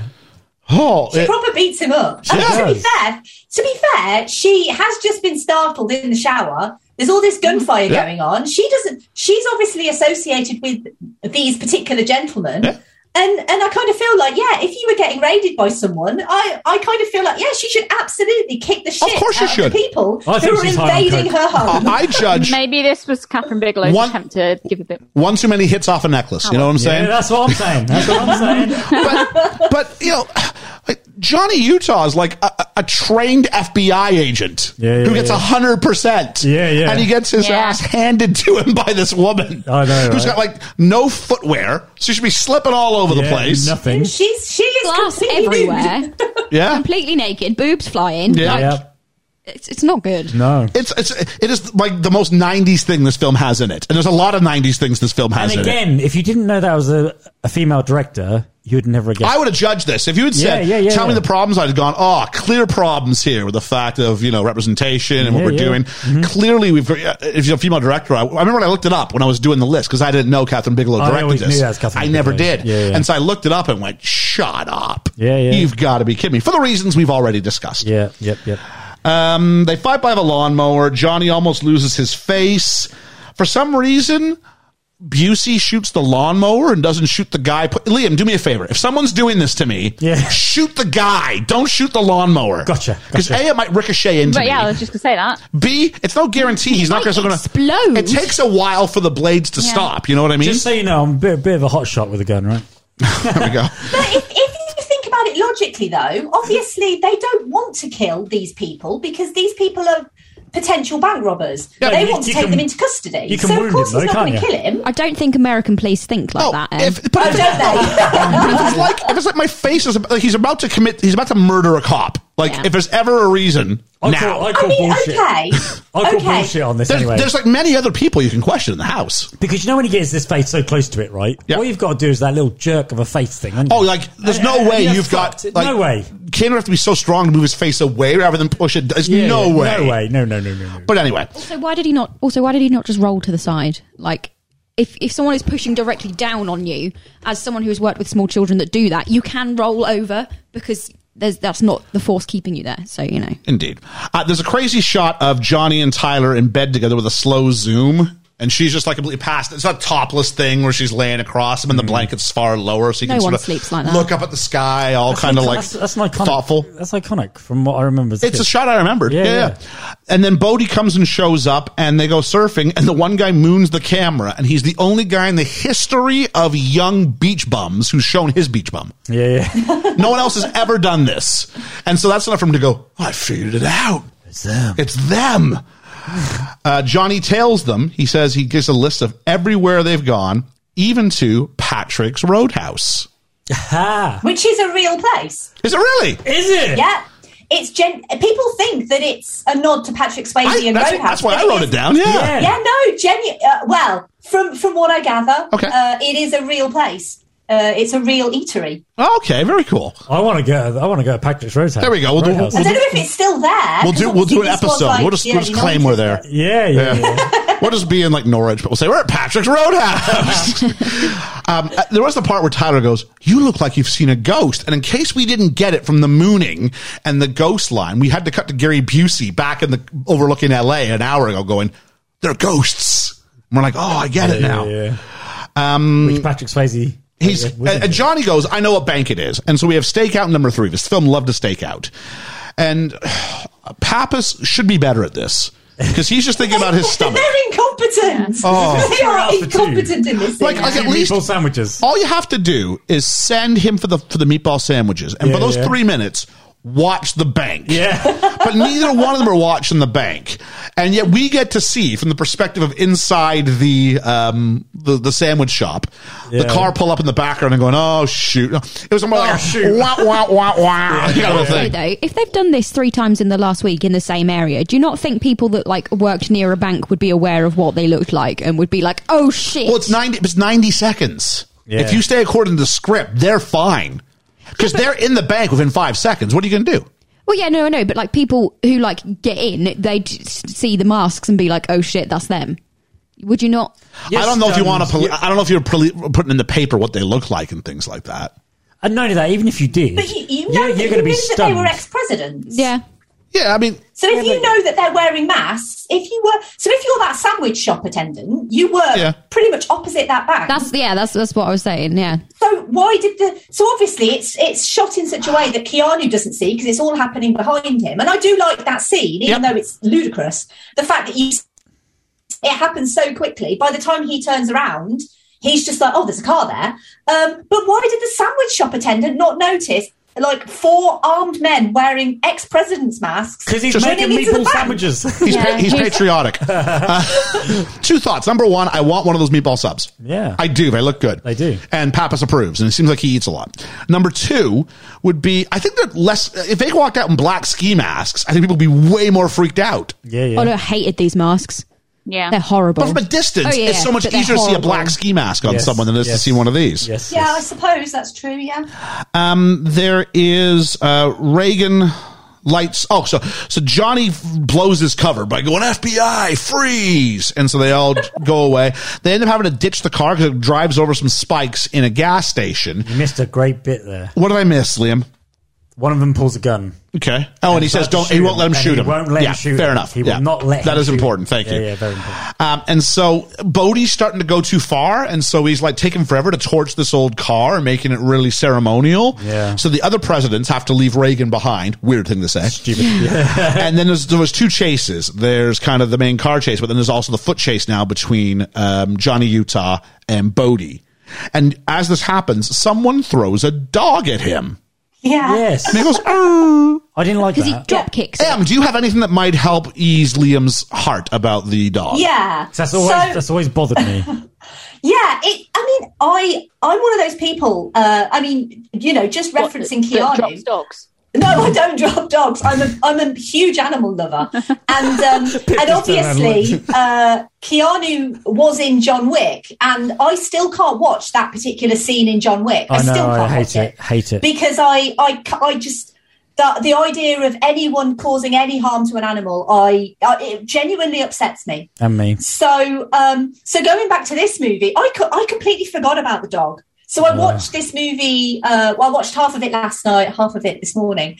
And when the dog scene happened, I was like, "Oh my god, that's awful! Like that poor dog." Do you know the weirdest thing? Sorry, go on, Em. Oh, I was just gonna finish with. So it was a real dog. So basically, the dog handler did throw a real dog to Keanu Reeves, but then so for the actual scene where he kicks the dog, it is not a real dog. So no dogs were harmed. Okay, and obviously the dog was handled by. Apparently, the dog loved being thrown. Yep. So, oh, nice. He was thrown 1.5 feet. That's all he got thrown, and they practiced with him. He was okay with it. Dog was having a great time because dogs are amazing. Some dogs love being thrown. Don't throw your dogs, people, unless your dog really likes being thrown. I've literally only just thought of something right this second. You know when he bangs his knee? Yep. And that's a made thing of a character, isn't it? That he's blown his knee, right? Yeah. Patrick Swayze in real life has got a bad knee. Keanu Reeves has also got bad stuff from a hockey injury as well. So there is some. I didn't know that. I just thought to myself, I remember Patrick Swayze in Dirty Dancing when he said about his knee. Because Keanu was a good Canadian boy, so grew up playing hockey, and of course. So Johnny does blow his knee out chasing Bodhi, and then can't quite get it. And there's a scene where he pulls his gun out and he's laying down, and you get these extreme close-ups on the masked eyes of Bodhi, and there's almost a softness or a kindness or a fear or something in there. A fear, I think. And we go from the gun, and the gun's in focus, and he's not as he holds it. So Johnny's not, but the gun's in focus. It's shallow depth of field, and then we cut to and back and forth, and eventually he goes and shoots at the sky. And again, this is very important. Yes, because he's 100%. So shoot him in the knees. He's 100%. He's choosing. And he chooses not to. Well, I think you got to keep in mind that Bodhi saved his life earlier. Exactly, and I think that's what it was. But of course, this whole scene has been homaged, pastiched in Hot Fuzz. It's such an iconic scene. Yeah. It's the one scene that everyone remembers is Keanu Reeves holding a gun, can't shoot Patrick Swayze, and then firing the gun in the air, going I will. I like it. They are at their iconic. best. Keanu Reeves is at his best when he's opposite Swayze in this film. Absolutely, 100%. They are electric together. Now, however, this part though, not actually Swayze. No, it was not Swayze. All of that complete chase scene, which is it's wonderfully shot. Catherine Bigelow is great with action scenes. She is. This is fantastic. It is very good. It's very kinetic. Like, you feel like the pace of this particular chase. And it's a bit relentless, really, because it's just like carries on. They're going through houses, they're going through alleyways, they're going through another house. It's like constant. I love it. But yeah, all of that was not Patrick Swayze. I believe he was doing press for Ghost. Yeah. I think it was Ghost at the time. It was Ghost. He was on the European it's press tour. actually, so it was actually his stuntman. Yeah, Scott Wilder. It's a good name for a stunt double. That is wild. Who are you? I'm That is Scott. a cool name. Johnny Utah and Scott Wilder. The weird thing about it, so even when they do the close-up on his eyes... Yeah, that's on him. Wow. Yep. What a thing to do, and brave thing to do a close-up on his eyes. Yep. When you... And they might have a pickup shot, but what I've got says everything with the Reagan mask in that scene is the stunt double. Wow. Yeah. Because I would never know. So there's fallout, of course. Johnny wants to tell Tyler who he is. They can't do it. She just goes some other time, which they try to make into a thing. I don't think it really works. No. The ex-presidents want Johnny dead. Bodie says wait for him to do it. And we cut to a silhouette of a gun in his house and a gunshot. And it's Tyler, which is a great fake out because I think it's Bodie. Yeah. It wouldn't have been Bodie's style, but they get me to believe it. I did in the early days when I first watched it, yeah. She gets mad and says, especially when he finds that his parents are still alive, she runs and he tries to follow and his knee gives out. She's wearing just about nothing when she runs out of that house. Why? Because it's 1991. Yeah. He tries to phone her back and I'm sorry. There's a line where he goes, and I want to tell you, why can't I ever say what I mean? That's a James Cameron quote. In the hands of maybe a better orator, right? Because he's an action star in this film. He is. Yeah. But in the, Sir Ian McKellen would have maybe made me believe this. What I don't understand about this scene is why an FBI agent is still at his own house. That's a good point. After No one's outside his chase, place. No. And he knows that the people he was chasing know who he is and where he lives. And on that note, Why? we get the buzzer, and it's Bodie, and they're taking him somewhere not surfing. Bodie says he'll love it, and they go skydiving.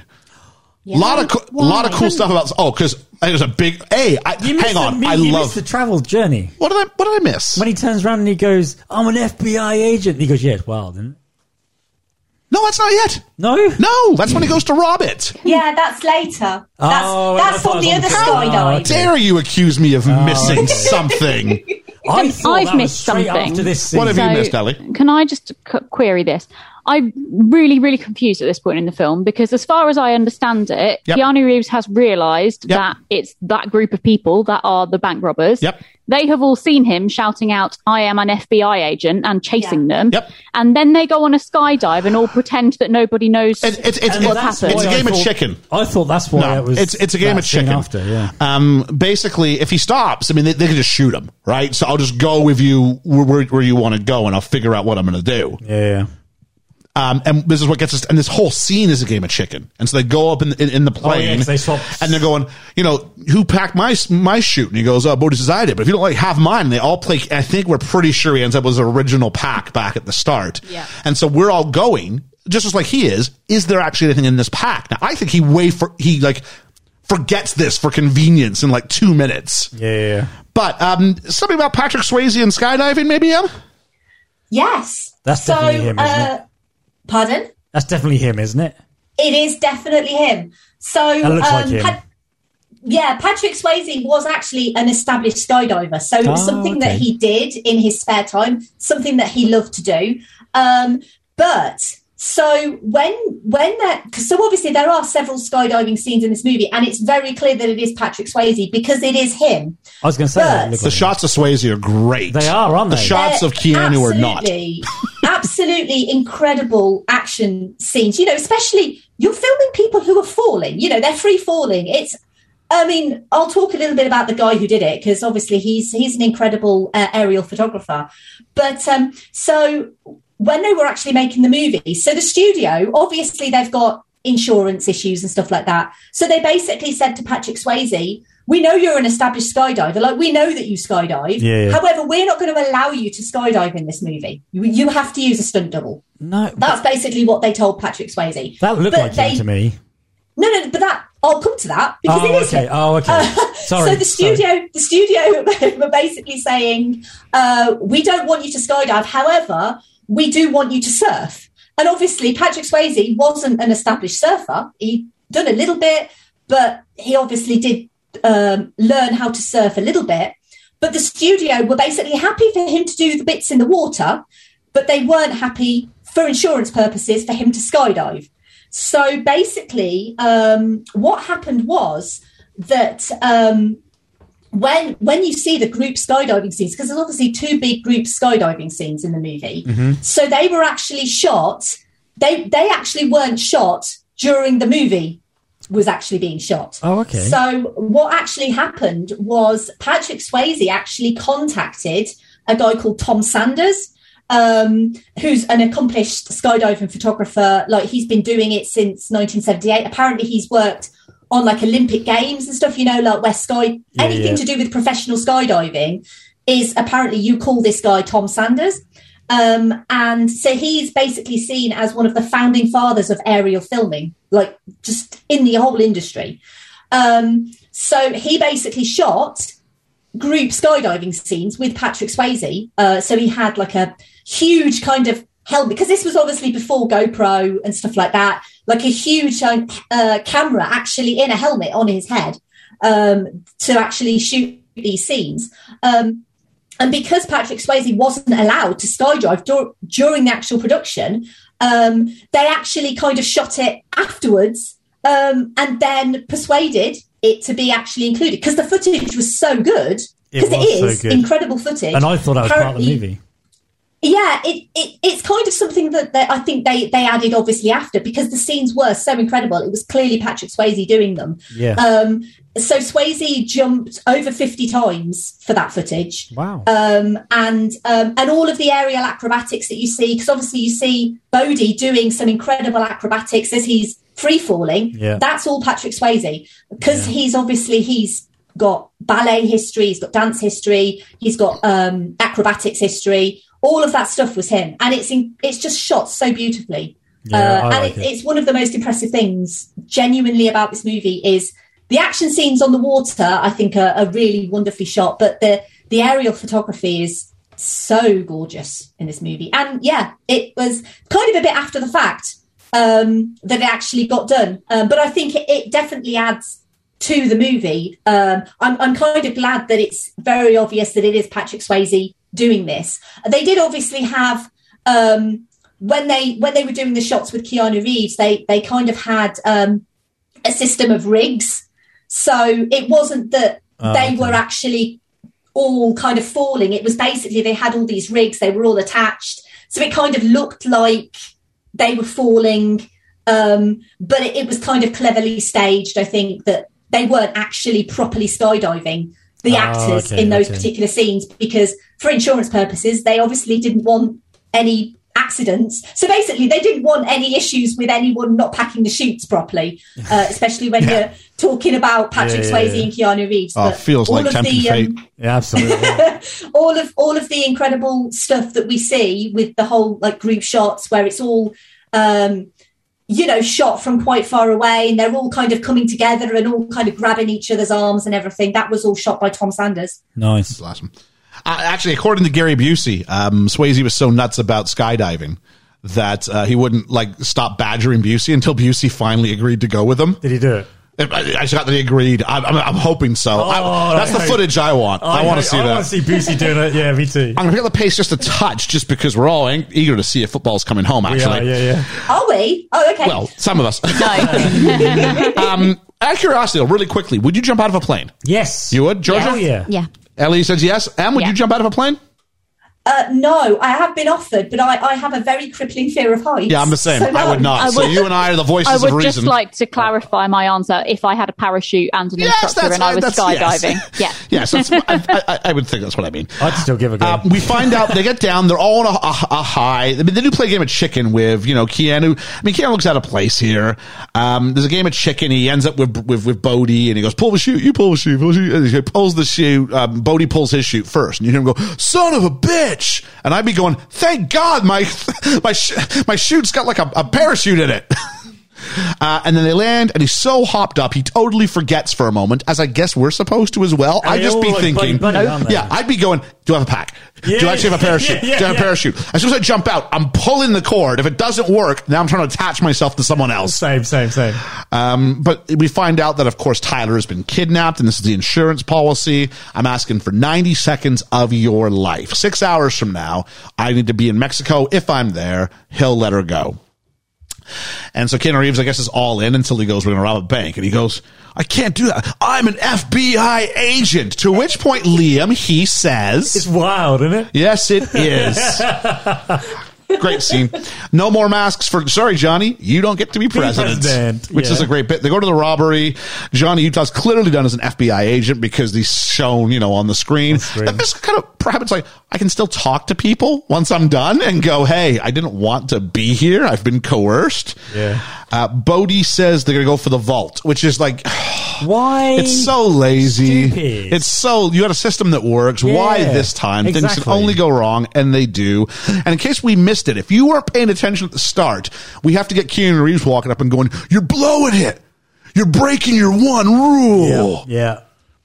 And an off-duty cop decides to go ahead and save it. Anybody else go ahead and try and save a day here? No. I wouldn't. There's not a prayer. No way. Not a prayer. No. There's 5 of them. There's 1 of me. Stupid. No, I'm not doing it. I've always thought this as a kid. Yeah. No. No one? No superheroes? Okay. Nope. He shoots, the undercover cop shoots all of them at least once, but then Bodhi shoots him, and it's the only person Bodhi shoots in the whole film. Kills in the whole film. Oh. Is this guy. Do you know what? If you'd have asked me, I'd have said he doesn't kill anybody. Yeah. Well, that's how I remember it. He does. He kills this one guy, the cop. Yeah. And Gromit is dead. The youngest one. Yeah. Is dead. They leave him there. The fallout, Pappas punches Dr. Cox. Yeah, because they arrest Johnny and they go. It's great because those 2 jerks who are always there are the ones like arresting Johnny. Do you understand? Your rights have read them, and so he just punches out Cox and says, "I got respect for my elders."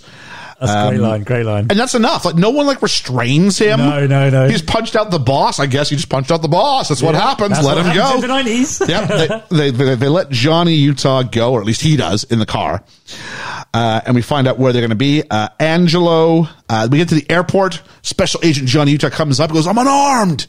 And they go, but you're not alone. He said, good guess. Like, why do you say this? I know, exactly. I know he wants to go, you got a gun on you right now. Not fooling anybody. No.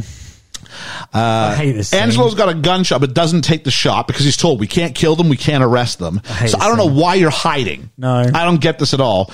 Roach comes out of a toilet and shoots him, but Angelo kills Roach, we think, and the other guy. He wasn't important, but, guy number 3. Yeah. And then Utah, he goes to kill... Angelo goes to kill Bodhi, but Johnny goes, no, you can't do it. At which point, is it Lamas? Yeah. He dies. He gets shot by Roach. Yeah. And by the end of the movie, we have forgotten about this. No, I haven't. Okay, fair enough. No, I hate this scene. Why? You mean Pappas? I like Pappas. Yeah. Yeah, Pappas, not Lamas. Sorry, Pappas. Pappas. Jesus. What I don't understand about this film is why do they not just keep shooting people in the knees? Because they can't do anything then, but they're still alive. This is the 90s. You shoot people in the chest. Yeah.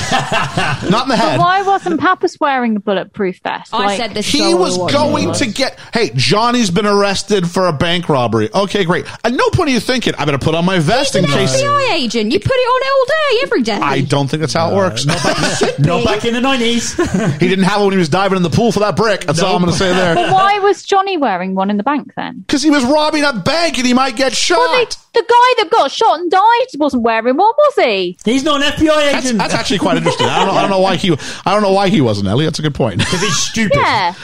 In the plane, Roach is cold, and Johnny Utah, the voice of sympathy. Yeah. It's because you're dying, You're cold because all the blood's running out of your body. You'll be dead soon. Yeah, I love it. Don't listen to him, man. Yeah, Roach is thrown out. Goes, see you in hell, Johnny. If I'm about to, I'm not sure that's the words I'm using. James Cameron again. He gets thrown out and he goes, whoa. Manages to pull his chute, though. And then Bodhi jumps out and goes, it looks like you don't get your man this time. Adios, amigo.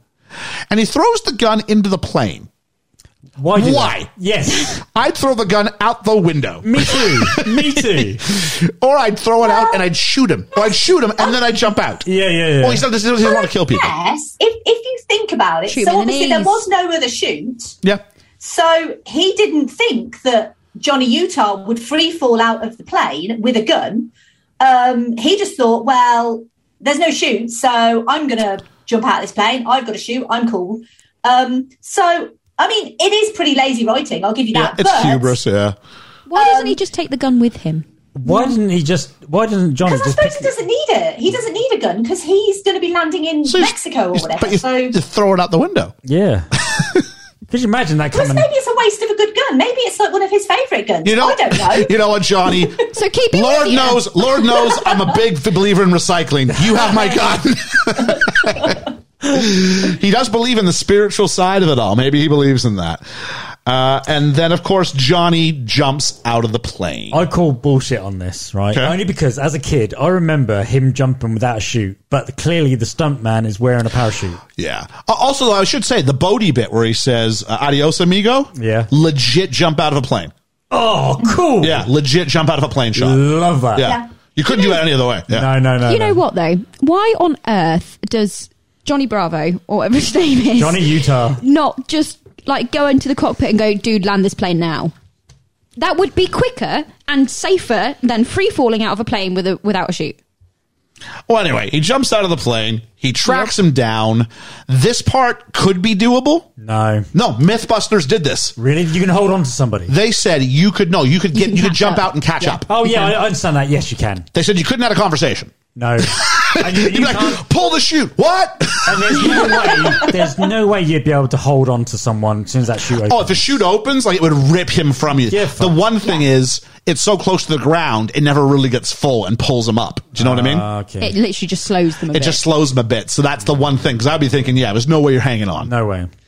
So his knee goes out again.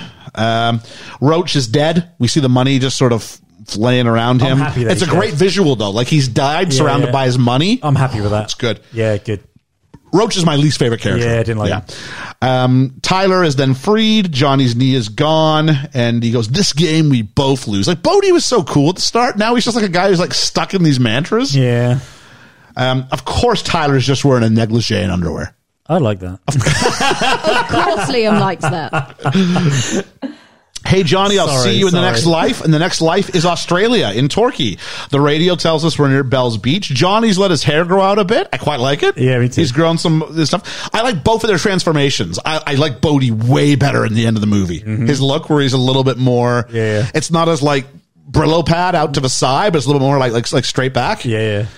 We see they go by like 50 people are watching the ocean, right? Yeah. Remember that. He throws the Reagan mask at his feet and says, I gotta take you in. You don't seem startled or surprised by it. Still surfing every day. Bodhi won't go in quietly, and then they have a fight, and like he's trying to choke him out. There are 50 people watching the ocean just like, Yeah. Oh, some dudes fighting down there. Cool. that's neat. Which one do you think will win? Which one are you cheering for? And somehow cheering for the I was ex-president. watching really carefully for when he gets his handcuff. There's no like, It's not there. It's not there. I was going to say. Yeah. It's not there. There's no point where he moves. He just goes limp, and then there's a magical handcuff. Oh, okay. It is this week's magical doohickey. Magic The Dude. self-cuffing handcuff. And then he goes, I can't live in a cage, man. He goes, I don't care. You gotta go down. I just want one wave. Look at it. I'm surrounded by cliffs on both sides. I'm not going to paddle to New Zealand. Yeah. Probably my favorite line in the film. And he says, Via con Dios. Bye con Dios, Bodhi. Do you know what that means? See you in another life. Em, do you know what that means?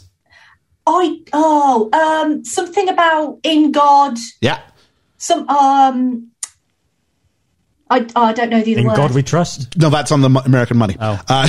Go with God. Go with God. Yes. Via con Dios. And so this is when the Australian cops go, you let him go, because he's paddling into the water. He goes, no, I didn't. I'm going, oh, yeah, you did, Johnny. The fact is, we'll get him when he comes back. And he's walking away going, he's not coming back. Who are you talking to, Johnny? Yeah. You've walked like 30. Like, the fact that you can even hear them is like, with the rain, there's no way. No, there's no way. The audience. Yeah, he's quit the FBI. And that's why I'm going, is it tragic to die? And they kind of give like Bodhi this hero send-off. They give him the ending he wants. He gets the ending he wants. People. And I'm like, does that mean that like Robin Banks is what Gromit loves? He got to die. It's not a tragedy if he died. Or maybe like Angelo loved police work, so it's not a tragedy.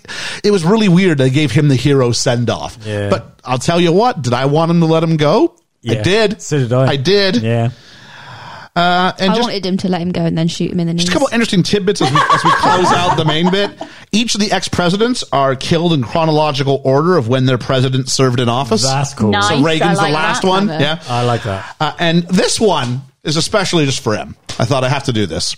There is a piece of cult theater called Point Break Live, in which the role of Johnny Utah can be played or is played by an audience member chosen by popular acclamation after a brief audition. The new Keanu has to read all of their lines off of cue cards for the duration of the show to capture the rawness of a Keanu Reeves performance, even from those who generally think themselves incapable of acting. I want to do this. I would love to do Point Break Live. I would love to do Point Break Live. That would be amazing. I want to be Bodhi. I'd want to be Tyler. No, I'd want to be Bodhi. So, and that is Point Break. So, time to hit the. I think this is the right button. Oh, it is. It is. We're in the end game now. It's like a storm, like the 50-year It is, storm isn't there. it? We're in the game now. Liam, do you have a random word really quickly? Oh, random word. Yeah. I'll come back to you. Yeah, please. Didn't win any awards. Money, though, $24 million budget. I'm going to guess you probably know the bank this made. We do a guessing game here, so I'm just asking in advance to see if... so if you know, you're not eligible to play is what I'm trying to say here. I do know. Okay. So, Liam, do you know how much this might have made? I'm going to say... $24 million budget. Remember, 24 million? think of multiples of the budget. Remember multiples of the budget. Okay. I'm going to say 250,000. 250,000? I mean, million. Okay. Million. 150. Okay, and Ellie. 220. Wow. Em, you want to let them know how they did? I can do. Yeah. So the box office was $83.5 million. About 4 times its budget. Wow. It wasn't huge. It wasn't huge. I imagine it being No, bigger. it wasn't like a massive movie, but for the budget, Do you know what it was decent. Do you know what film this went up against? No. We just did it. Terminator 2. Oh, really? Oh, yes, of course. So there's no way it was going to be that. Oh, no, true. So, and U.S. rentals for the film were $20 million, but it's not included in the money we talk about at the box office. I remember it being bigger. Worldwide rentals were bigger. I don't think I saw it in the cinema. I think I saw this when it came on home video. No, yeah, same. And let's do this one. We've done this for a while. The swear jar. How many times is the F word said in this film? Not as many as shit. 27 times. 27, Georgia? 32. Ellie? I'm immune to it. I don't know, 30. I think I know this. Okay, do you want to have a go? Yeah, I think it's over 100. It is. It's 105 times. Wow. Fuck off. Yeah. Almost all the surfer talk and all the FBI talk, it's just F-bombs everywhere. Wow. Busey and Dr. Cox are a large part of that. Yeah. And I'm not even respecting his actual character name. He's just Dr. Cox. Let's do. We talked about the role. I think we talked about the role of women fairly. Yeah. It's not great. No. I think. I mean, I don't want to speak on behalf of the women in the pocket, but I'm just going. I don't think it's very good. You're fine. It's not good. Okay. It's cool that she's like a surfer dude and hangs out with the surfers, but she's still not great. I mean, what's the story? The story's. I mean, it's clearly Fast and the Furious on surfboards, right? It is. Oh, Fast and Furious is just a ripoff of Point Break. Absolutely. Oh my God, that's so Yeah, nice. much. Yeah. Pretty much. That's kind of My mind is blown. one of the ongoing legacies of Point Break is essentially the Fast and the Furious. It sets up the Fast and the Furious franchise. What? Is that what it is? No, it's not actually, but no, it's clear. It's just a reimagining, isn't it? I guess why I like the first movie so much because I like Point Break. It blew my mind. It's all it is. I need a 10-second car. Yeah, that's all it is. He's not coming back. Favorite character? Bodhi. Okay. Yeah. I know he. Look, I don't condone people killing people, but Bodhi. Gordon Ramsay. Gary Busey. Very good. Ellie. Oh, I was going to say Bodhi. Yeah, I was just going to stick with Bodhi. Okay. M. No surprises here. If I was going with my heart, it would be Johnny Utah. But if I was going with my head, it would be Patrick Swayze's Bodhi. Yeah. Bodhi. All the Bodhi in this one. Yeah. Bodhi's film. It is. You don't think it's going to be, but it's totally Bodhi's film. Yeah. So much for like Keanu Reeves is broken. He quits the FBI. What's he going to do? Who knows? He's going to go play American football. That's what he's going to do. Yeah. And surfing the part-time. Yeah, every day. Yeah. Favorite moment or favorite element of the film? So a scene, a line, a certain aspect of the film in general. There's one line I do like when he goes, "Do you think I like this hair, man?" Oh, Tom, we didn't talk about it. That's Tom Sizemore. Yeah. Him. He's great. Undercover. Yeah. That's the line. That's the thing. That could be the thing, can't it? What, you think I like this hair, man? Yeah. Okay. That could be our random word is getting longer because it was a short phrase. Now it's a big phrase. You think I like this hair, man, is our random phrase of the week. My favorite part is the chase. Which the foot chase? Yeah, foot chase. Okay. Yeah. Probably the like action shots of the skydiving. Okay. Cool. Ellie? I never say this, but I really liked the car chase. Ooh. Okay. It was really well done. Sorry, Pips just destroyed my camera connection. 1 second. That should be back. I don't know if it'll be back or not. Oh, there we are. You back? Okay. The car chase. Okay. Em? So all of those things are really great, but my actual favourite thing about this movie is the blatant homoeroticism. Because this movie is kind of a little bit unlike most sort of action movies in that it shows two men who clearly share a very, romantic bond. Strong bond, yeah. They clearly love each other. And it's something that I never really noticed the first time I saw it, because first time I saw it, I was, maybe like 18, 19. I didn't really see that. Watching it now, I clearly see two men who actually love each other. And Keanu Reeves' character, Johnny Utah, loves Bodhi so much he can't even shoot him when he's the bad guy running away from a situation. And that's the main issue that Laurie Petty's character has, because it has the standard female love interest that a 90s action movie is supposed to have. But Johnny is way more interested in Bodhi, isn't he? Yeah. Let's be honest. There is more love between Johnny and Bodhi than there is between Johnny and Tyler. And Bodhi's interested in him too. I'm going to throw Yeah, it's reciprocated love. That's the brilliant thing. Yeah. It's proper can't even say that word. Proper reciprocated. Yeah, I'm going to throw my favorite thing is the bromance between the two of them. I think they're best when they're together. And when the scenes when it's not the two of them together, occasionally I'll settle for Gary Busey and Keanu Reeves together. But generally, it's if Reeves isn't with either of them, he's not very good. I will take the two of them. I will take though Bodhi and Keanu as my favorite part of the pairing thereof. Yeah, Liam, do you have a grumble? Okay, we'll come back to you, Georgia. Some of the camera shots in the chase scenes, like the on foot chase scenes, because I'm like, I feel a bit seasick now. You've moved so much, and secondly, just the plot points in this. Like, if they actually thought about anything, then this would be over very, very quickly. So, that would be my grumble. Ellie? You say they were playing a game of chicken, but it really, really confused me, and I just didn't understand part of the film because of this weird who knows what about who. I just found it really weird. It was shit. It wasn't very well done. Okay. Em? I mean, the dialogue is often really rubbish. But then it has like these little sparks of brilliant dialogue that's really memorable. But then the rest of it is just like, people don't actually talk like that in real life. I'm not an FBI agent or a surfing robber dude, but I'm pretty certain. You're going to say that. Well, I mean, who knows? The podcast has been a front for many things. But I genuinely don't think that people talk to each other like that in real life. But, I'm happy to be proved wrong. If anyone does talk to someone like that in real life, then please get in touch and let me know. It's really interesting. The dialogue by Bodhi, I never really had an issue with a single line he said. Everything he said, I believed. Yeah, same. My issue is Laurie Petty. Maybe it's the character, maybe it's performance, maybe it's the direction of thereof. For this film to really fire on all cylinders, I should care about that relationship, and I really don't. No, I don't either. I don't have any investment in the two of them making it. I did at the beginning. Because that's the thing that makes me want to, that justifies him going into the bank. That's the thing that justifies him robbing. That's the thing that justifies him doing all these things. But because I didn't really care about how the outcome of that situation was, because they hadn't spent enough time cultivating the relationship for me to give a rip.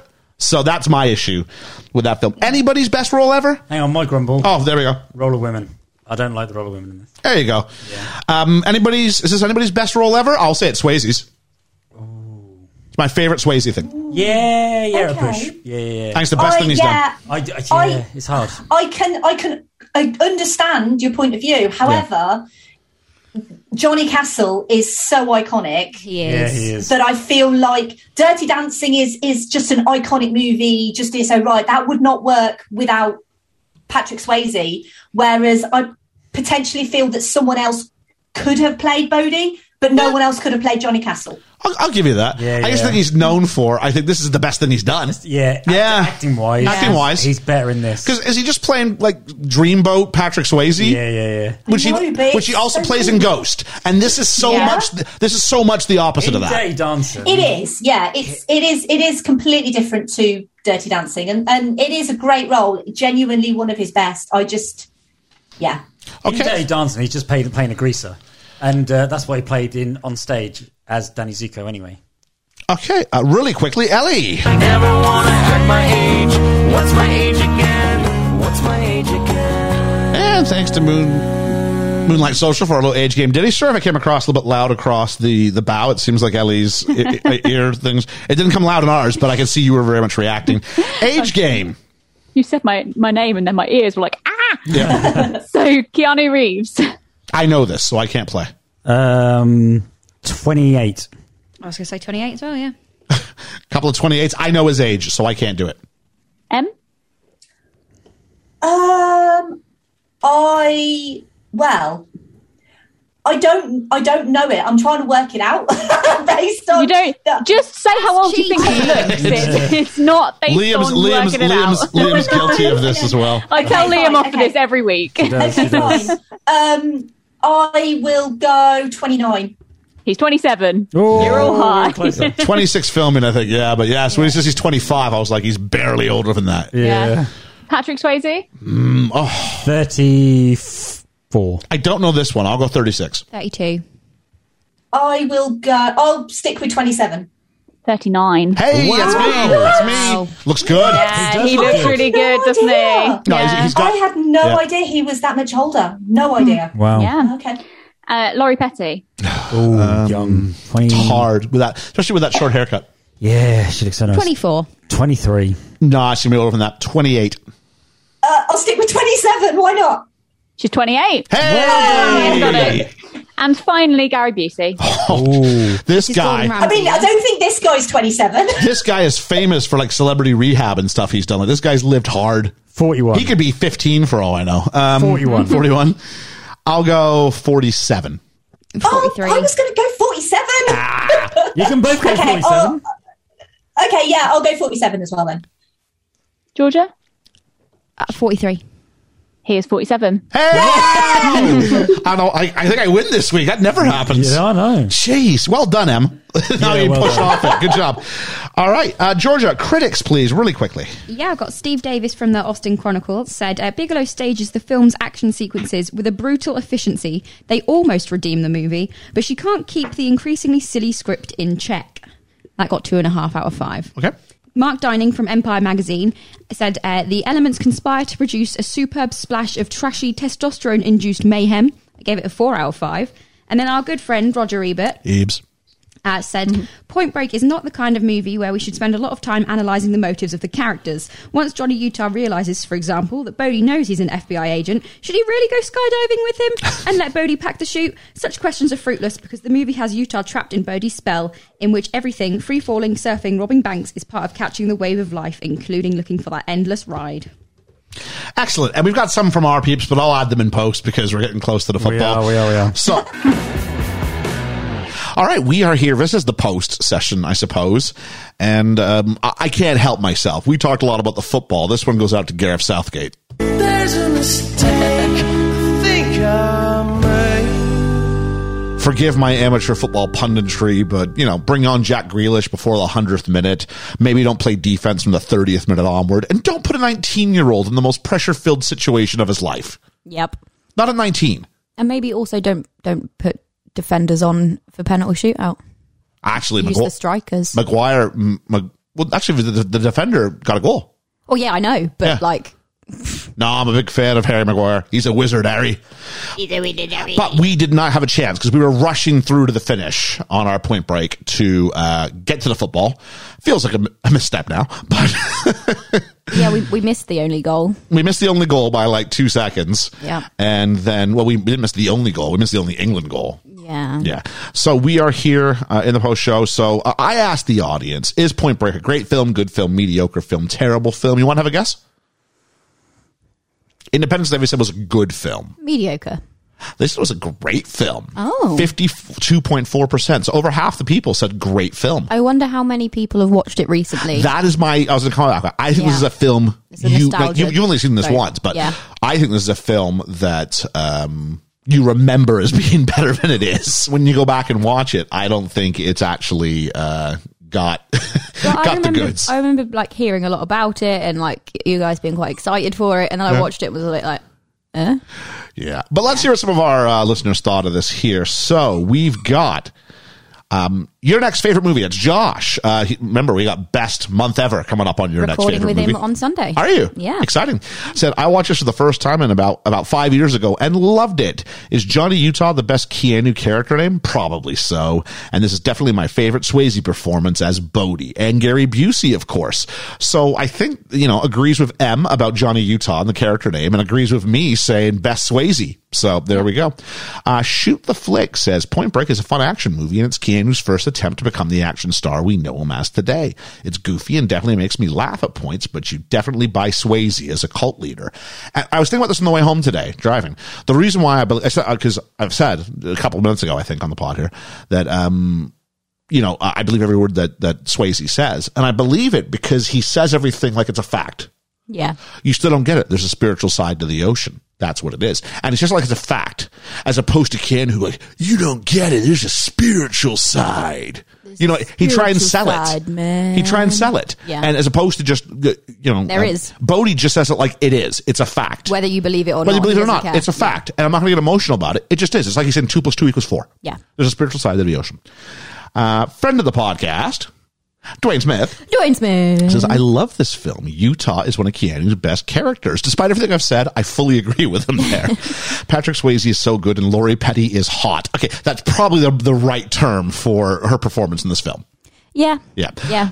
It has bank heists and surfing. What a combination. The skydiving scene and the final surfing scene are my absolute favorites. So excited that Em is on this one. I wish he was here to hear that. Yeah. But unfortunately, we were up against the clock. But I'm sure she will listen to this and say, thank you, Dwayne Smith. Carlo says it has all the ingredients to fail. Bad performance from Keanu, a stupid and contrived plot. I mean, come on. A detective that doesn't know how to surf assigned to infiltrate a gang of bank robbing surfers. First beach he goes to practice, bam, there he is, saved by the gang leader's ex-girlfriend. But somehow, it kind of works.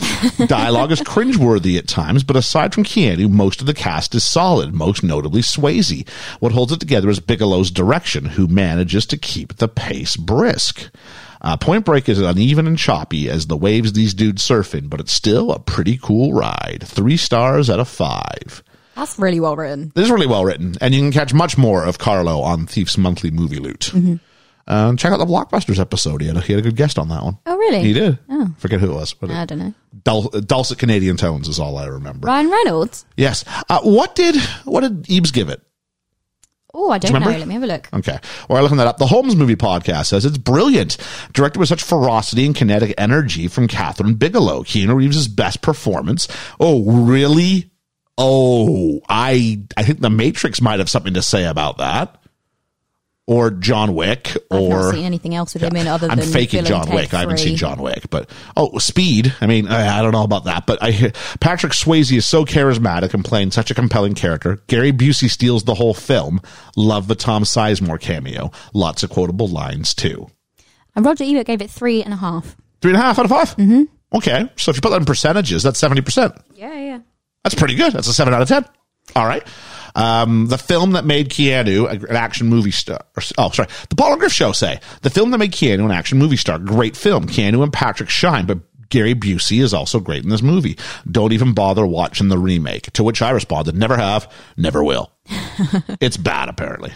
There's no need to watch it. No.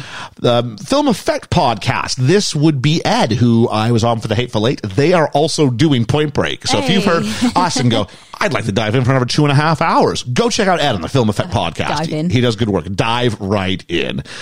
Surf on over. He says, we're covering the same film this week. Might be a first. And it might be. I said, great minds and all that. Kids, what are we watching tonight? Said, I love it. I showed it to my kids and they said it was slow, rubbish, boring. My wife and I have been so happy ever since their adoption. Kidding. I need them for the podcast. Reminder, it was Kids, what are we watching tonight? And I said that was sticker worthy. Yep. So that's what we have. I will say one last thing, because I will in a second forget to say it in the promo for what's coming up later this week on the pod. We'll announce what Liam's movie is, and that'll be that Sunday. But the Friday following that, Friday, July 23rd, we will release somebody's birthday. We will release an episode on Northwood Pie. Somebody's birthday. Day after someone's birthday as well. But we will release something on Northwood Pie. And Northwood Pie's independent film currently sits plus 90% on Rotten Tomatoes. It's free on Amazon Prime everywhere in the world except for the UK. Nice. Lucky us. Nice. And we are privileged to have Jay Salahi, the director and writer of that film. Oh, he did both, did he? Yeah, on the pod. Amazing. So really excited about that. So it's the first time we've had a director on, a director of a fictional work anyway. Or a director of the work that we're reviewing. Well, we've had the director of After 82. Oh, yes. Yeah. But the first time we've had a director of a fictional work. So really excited about that. And so, it means a busy day for us on recording day next week. We'll be doing a double duty on that one, but, very excited about that. And maybe it'll blend out nicely. So, we'll have Liam's choice, almost said what it was there. And then we'll have the following Friday, July 23rd, we will have, Northwood Pie, Jay Salahi. And I can confirm, I'm going to act all like I'm not sure, we will have Bo Burnham inside on Friday, July 16th. So lots of good stuff coming out on the BFE. So we'll now return you to your regularly scheduled podcast. We'll catch you on the Flippity Flap. The Flippity Flip Flop. Couple of things. Let's give our ratings. A rating out of 10. And this is going to be new for you. A rating out of 10 based on, the quality of the film. And it's not just against the quality of itself, but against all the great films of the universe. Liam. I love this movie. But like you say, we've got to rate it against the other movies. And it's never going to win Best Film Ever. But I'm going to give it 7.5 Ex-Presidents. Out of 10? Out of 10. That was good. Thank you. Georgia. I thought it was a bit shit, so I'm just going to give it a 6. All right. Shit 6. Tarantino, if you're listening, the shit 6. Ellie. I thought it was better than a bit shit, but not much better, so I've given it 6.5. I love this movie. M. Okay, so I'm kind of in the middle of everyone, I guess, because I would give it a 7. Okay. 7. I thought I was going to rate this much higher than I have. Me too. I have such positive residual memory of this, and looking at it through an analytical eye, it's hard. I think some of the flaws, and not social flaws, like the representation of women, noted. But I thought Keanu Reeves was better in this than he was. The stuff where his FBI agent was rough. The best part of me, it's like so much of the best parts are the parts where no one's talking. Yeah. Or if Swayze's talking. You know what I mean? Yeah. I really struggled with Lori Swayze's Petty. still I really struggled with Keanu, with Lori Petty as well. They weren't good. I thought that I wasn't big of their chemistry together either. There's none. There wasn't much. And that being said, I think it still does redeem itself, and it's a fun movie. It is a Despite fun everything movie. I've said, it's a fun movie. I love it. It's really well paced as well. Like, it really flies. Like, It does. It's a 2 hour, 2 minute movie, and it doesn't feel 2 hours and 2 minutes. No, that's true. No, that's fair. So I'm going to go with 7.5 not injured dogs thrown at me out of 10. And Half a dog would be injured there. that would be true, actually. I feel we'd be removed a little bit if we didn't briefly, ever so slightly, touch on the death of Richard Donner this week. Really? Yeah. The director of Lethal Weapon. The director of Scrooged, Superman 1 and 2, The Goonies, and the Lethal Weapon series. Wow. From Best Film Ever, I might just say, may we never be too old for his shit. Yeah. That's the best way I can sort of put that together. Em, thank you so much for joining us. Why don't you Yeah, go ahead and thank tell us you, what you got Em. coming up on your pod this next little journey. Well, first of all, thank you so much for having me. I appreciate the fact that obviously the football's on and you guys are really into all of that. I mean, okay, fine. Some of us. Some of us. Yeah. I mean, I think that the football is fine if you like that sort of thing. But yeah, it's been such a wonderful experience to come on Best Film Ever. We've had a lot of fun. And you know, We just have. chat about this movie and just about Keanu in general, really. Canadians are the best. Canada is a fine country that produces fine men. Take that. I won't take that. We'd say finer than British fine men. We're not ranking. I mean, I'm obviously talking about one man in, particular. That's But right. if you want to take it, then that's absolutely It's a fine. fine tradition. Ryan privilege. Gosling. Ryan Gosling, Ryan Reynolds, Ryan Reynolds. Matthew Perry. I'll join in that. Oh, Matthew Perry. bless him. Yeah. Michael J. Fox. Yep. Michael J. Oh, well, that's kind of apt for me because my next episode is on The Frighteners. So, Yeah. Good film. so yeah, obviously, great Michael J. Fox movie. If anyone is interested in me and what I do, obviously, I've given maybe a little taster with the history of Point Break and a little bit on the legacy of Point Break as well. I mean, there's so much more that I could say about this movie, but unfortunately, we've run out of time, so I can't. But yeah, so my podcast, Verbal Diorama, is a podcast all about the history and legacy. So that's what I like to talk about. I like to talk about how stuff's made and basically what it means to people and what it means to me specifically. Because I do tend to, like Ian said earlier, I do tend to like to be quite positive about stuff that I feature. I don't like to be negative. I don't like to knock things down because making a movie is hard. And I think that we should appreciate how difficult it is to make a movie, whether it's good or not, because, that's all objective at the end of the day. Whether you like a movie or you don't, the fact that it gets made in the first place is something to celebrate. And that's what Verbal Diorama is here to do, just to celebrate movies. And so, yeah, I guess if you are interested in finding me and following me, you can do so on Twitter, Instagram, Facebook at Verbal Diorama. And I've got a website as well, which is verbaldiorama.com. And I am more than happy. In fact, I implore people, come and talk to me about Keanu Reeves. Even if you're going to turn around and tell me that he's crap, I don't care. Let's have a discussion. I will do my very best to persuade you otherwise. Excellent. Thank you so much. And I had a lot of fun. Anyway, Yeah, I'll definitely I had say to. that. It was Absolutely. great. Liam, what are we doing next week? We are starting what I'm calling Hot Film Summer. Ooh. 8 weeks of just pure picks. Hey! So what do you Am I got? the first? You're the first. What are we doing next week? We are doing one of my favourite films. You're going to love this. Okay. To Sir with Love. Never seen this. With Sidney Okay. Poitier To Sir with Love. and Lulu. Okay. Yeah. Oh, God. We're going way back for this one. We're going back to the 60s. All right. I think it's 64. I'm not 100% sure. All right. It's in the 60s. So there is that. Please check that out. Please check out our final episode of Keeping It Low Key coming out on the Sunday following. And hopefully we'll get Bo Burnham up for Friday. Yeah. We'll see. It might just be the ongoing joke forever. That'll never get solved. Forever, yeah. So, Like the Jungle Book. yeah, well, I don't know. Exactly. So, for Best Film Ever, I've been Ian. I've been Liam. I've been Ellie. I've been Georgia. Oh, and I've been there. There you go. We really should have warned you about that. Yeah, sorry. So, Liam, we have reached the time. Hopefully it's coming home, but I've got some bad news. Because you're British, buddy, you don't get to be president. We'll catch you on the flippity flap. On the flippity flip flop.